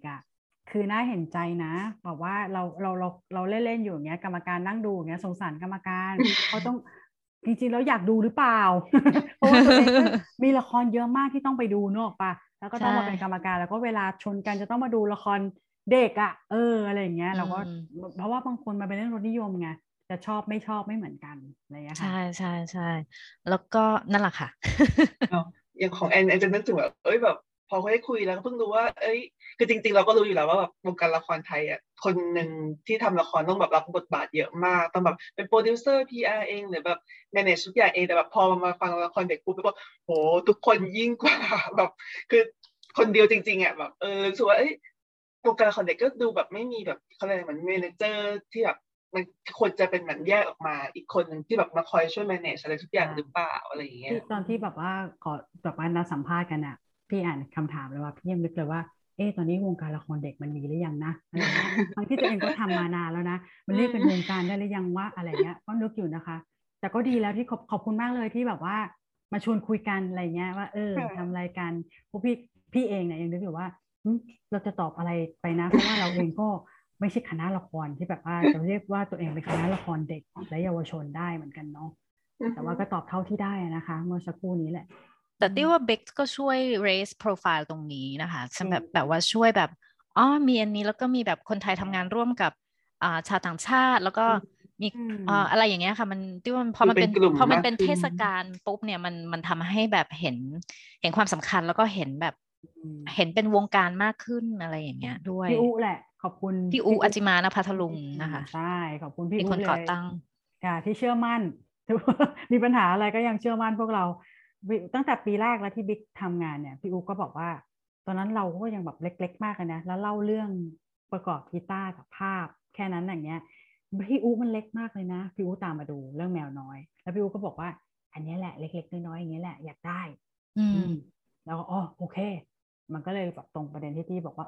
พี่อูก็เป็นคนที่คล้ายๆว่าดันขึ้นมาให้คนอื่นได้เห็นน่ะให้ที่อื่นๆได้เห็นด้วยว่าประเทศไทยก็มี movement อยู่นะและไม่ใช่เฉพาะเรานะกลุ่มที่อยู่ต่างจังหวัดด้วยที่ทำละครกับเยาวชนปีนี้ชัดมาก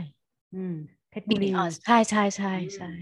ปีที่ผ่านมาเนี่ยใช่ไหมคะใช่แล้วก็บางทีเราก็ลืมไปว่าเพราะอย่างมะขามป้อมเขาไม่ได้ค่อยมาอยู่กรุงเทพหรืออะไรอย่างเงี้ยเนอะว่าเขาทำมานานพวกนี้มานานมากแล้วก็แบบแล้วเขาก็ได้เงินทุนแล้วเขาก็แบบทำงานกับชาวต่างชาติแล้วก็ชาวต่างชาติก็มารู้จักกับเขาอะไรอย่างเงี้ยแล้วก็ทำงานกับเด็กเยอะมากจริงๆแล้วใช่ไหมคะมาหลาย10 ปีค่ะแล้วก็มีการเปลี่ยนแปลงเปลี่ยนแปลงรูปฟอร์มขององค์กรอะไรไปจนถึงวันนี้แหละนะคะใช่โอเคงั้นเดี๋ยวมาช่วงสุดท้ายของรายการนะคะช่วงที่เราไม่ได้ส่งคำถามไปให้ช่วง เซอร์ไพรส์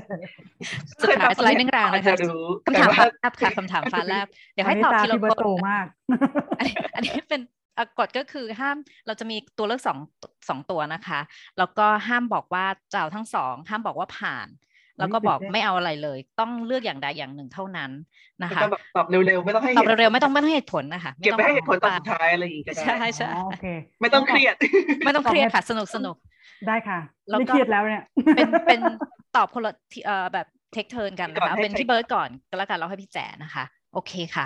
คำถามคือใช่ค่ะฟ้าแลบอยากให้ใครมาฟีเจอริงในงานของพี่มากกว่ากันนะคะระหว่างเซเลอร์มูนหรือเอลซ่าจาก Frozen ค่ะพี่เบิร์ดค่ะเซเลอร์มู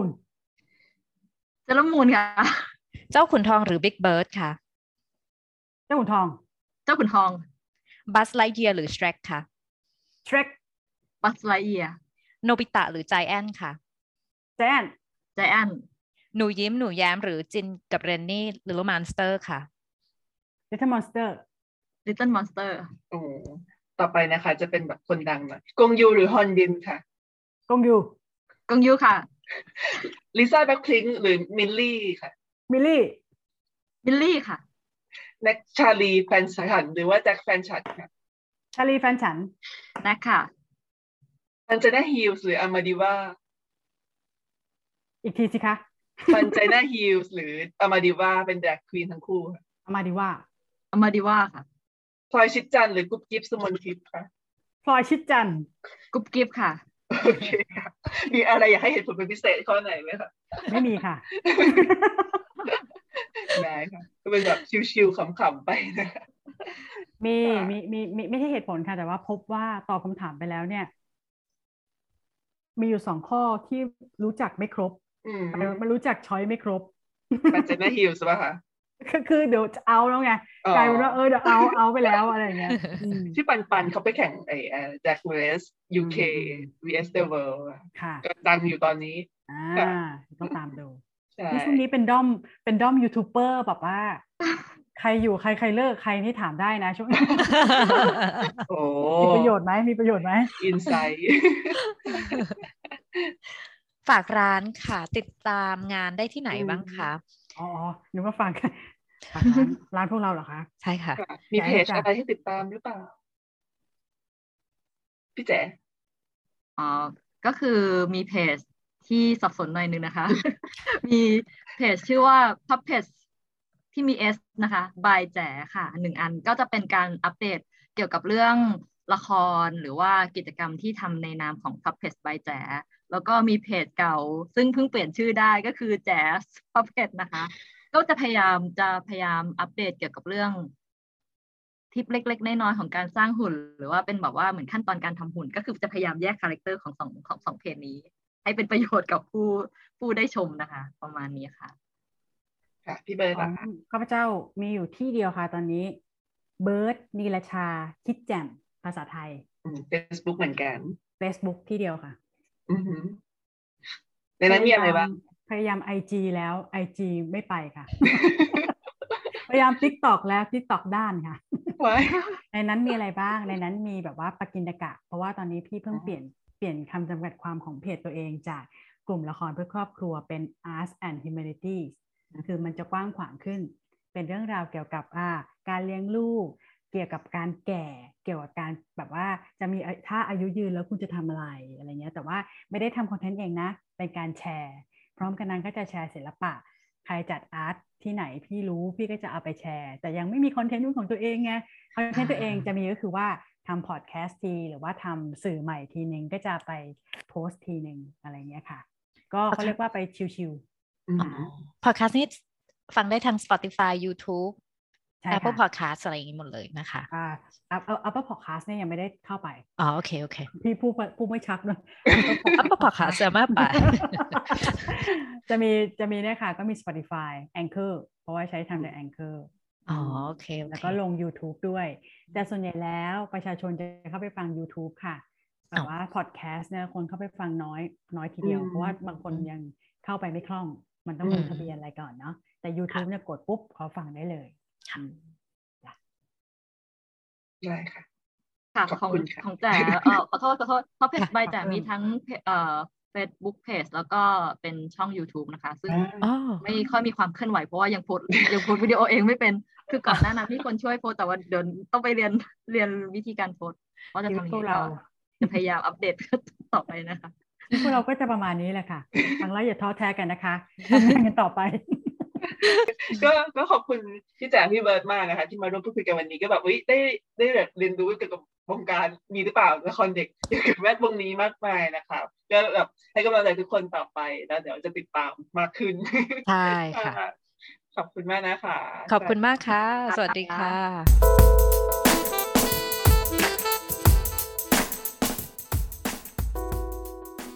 Bangkok Offstage is created, hosted, and edited by Gautaket Bunkan and Amitha Amranand. The intro and outro tracks are Quicksand by Wild Light and Probably Shouldn't by Jay Lang.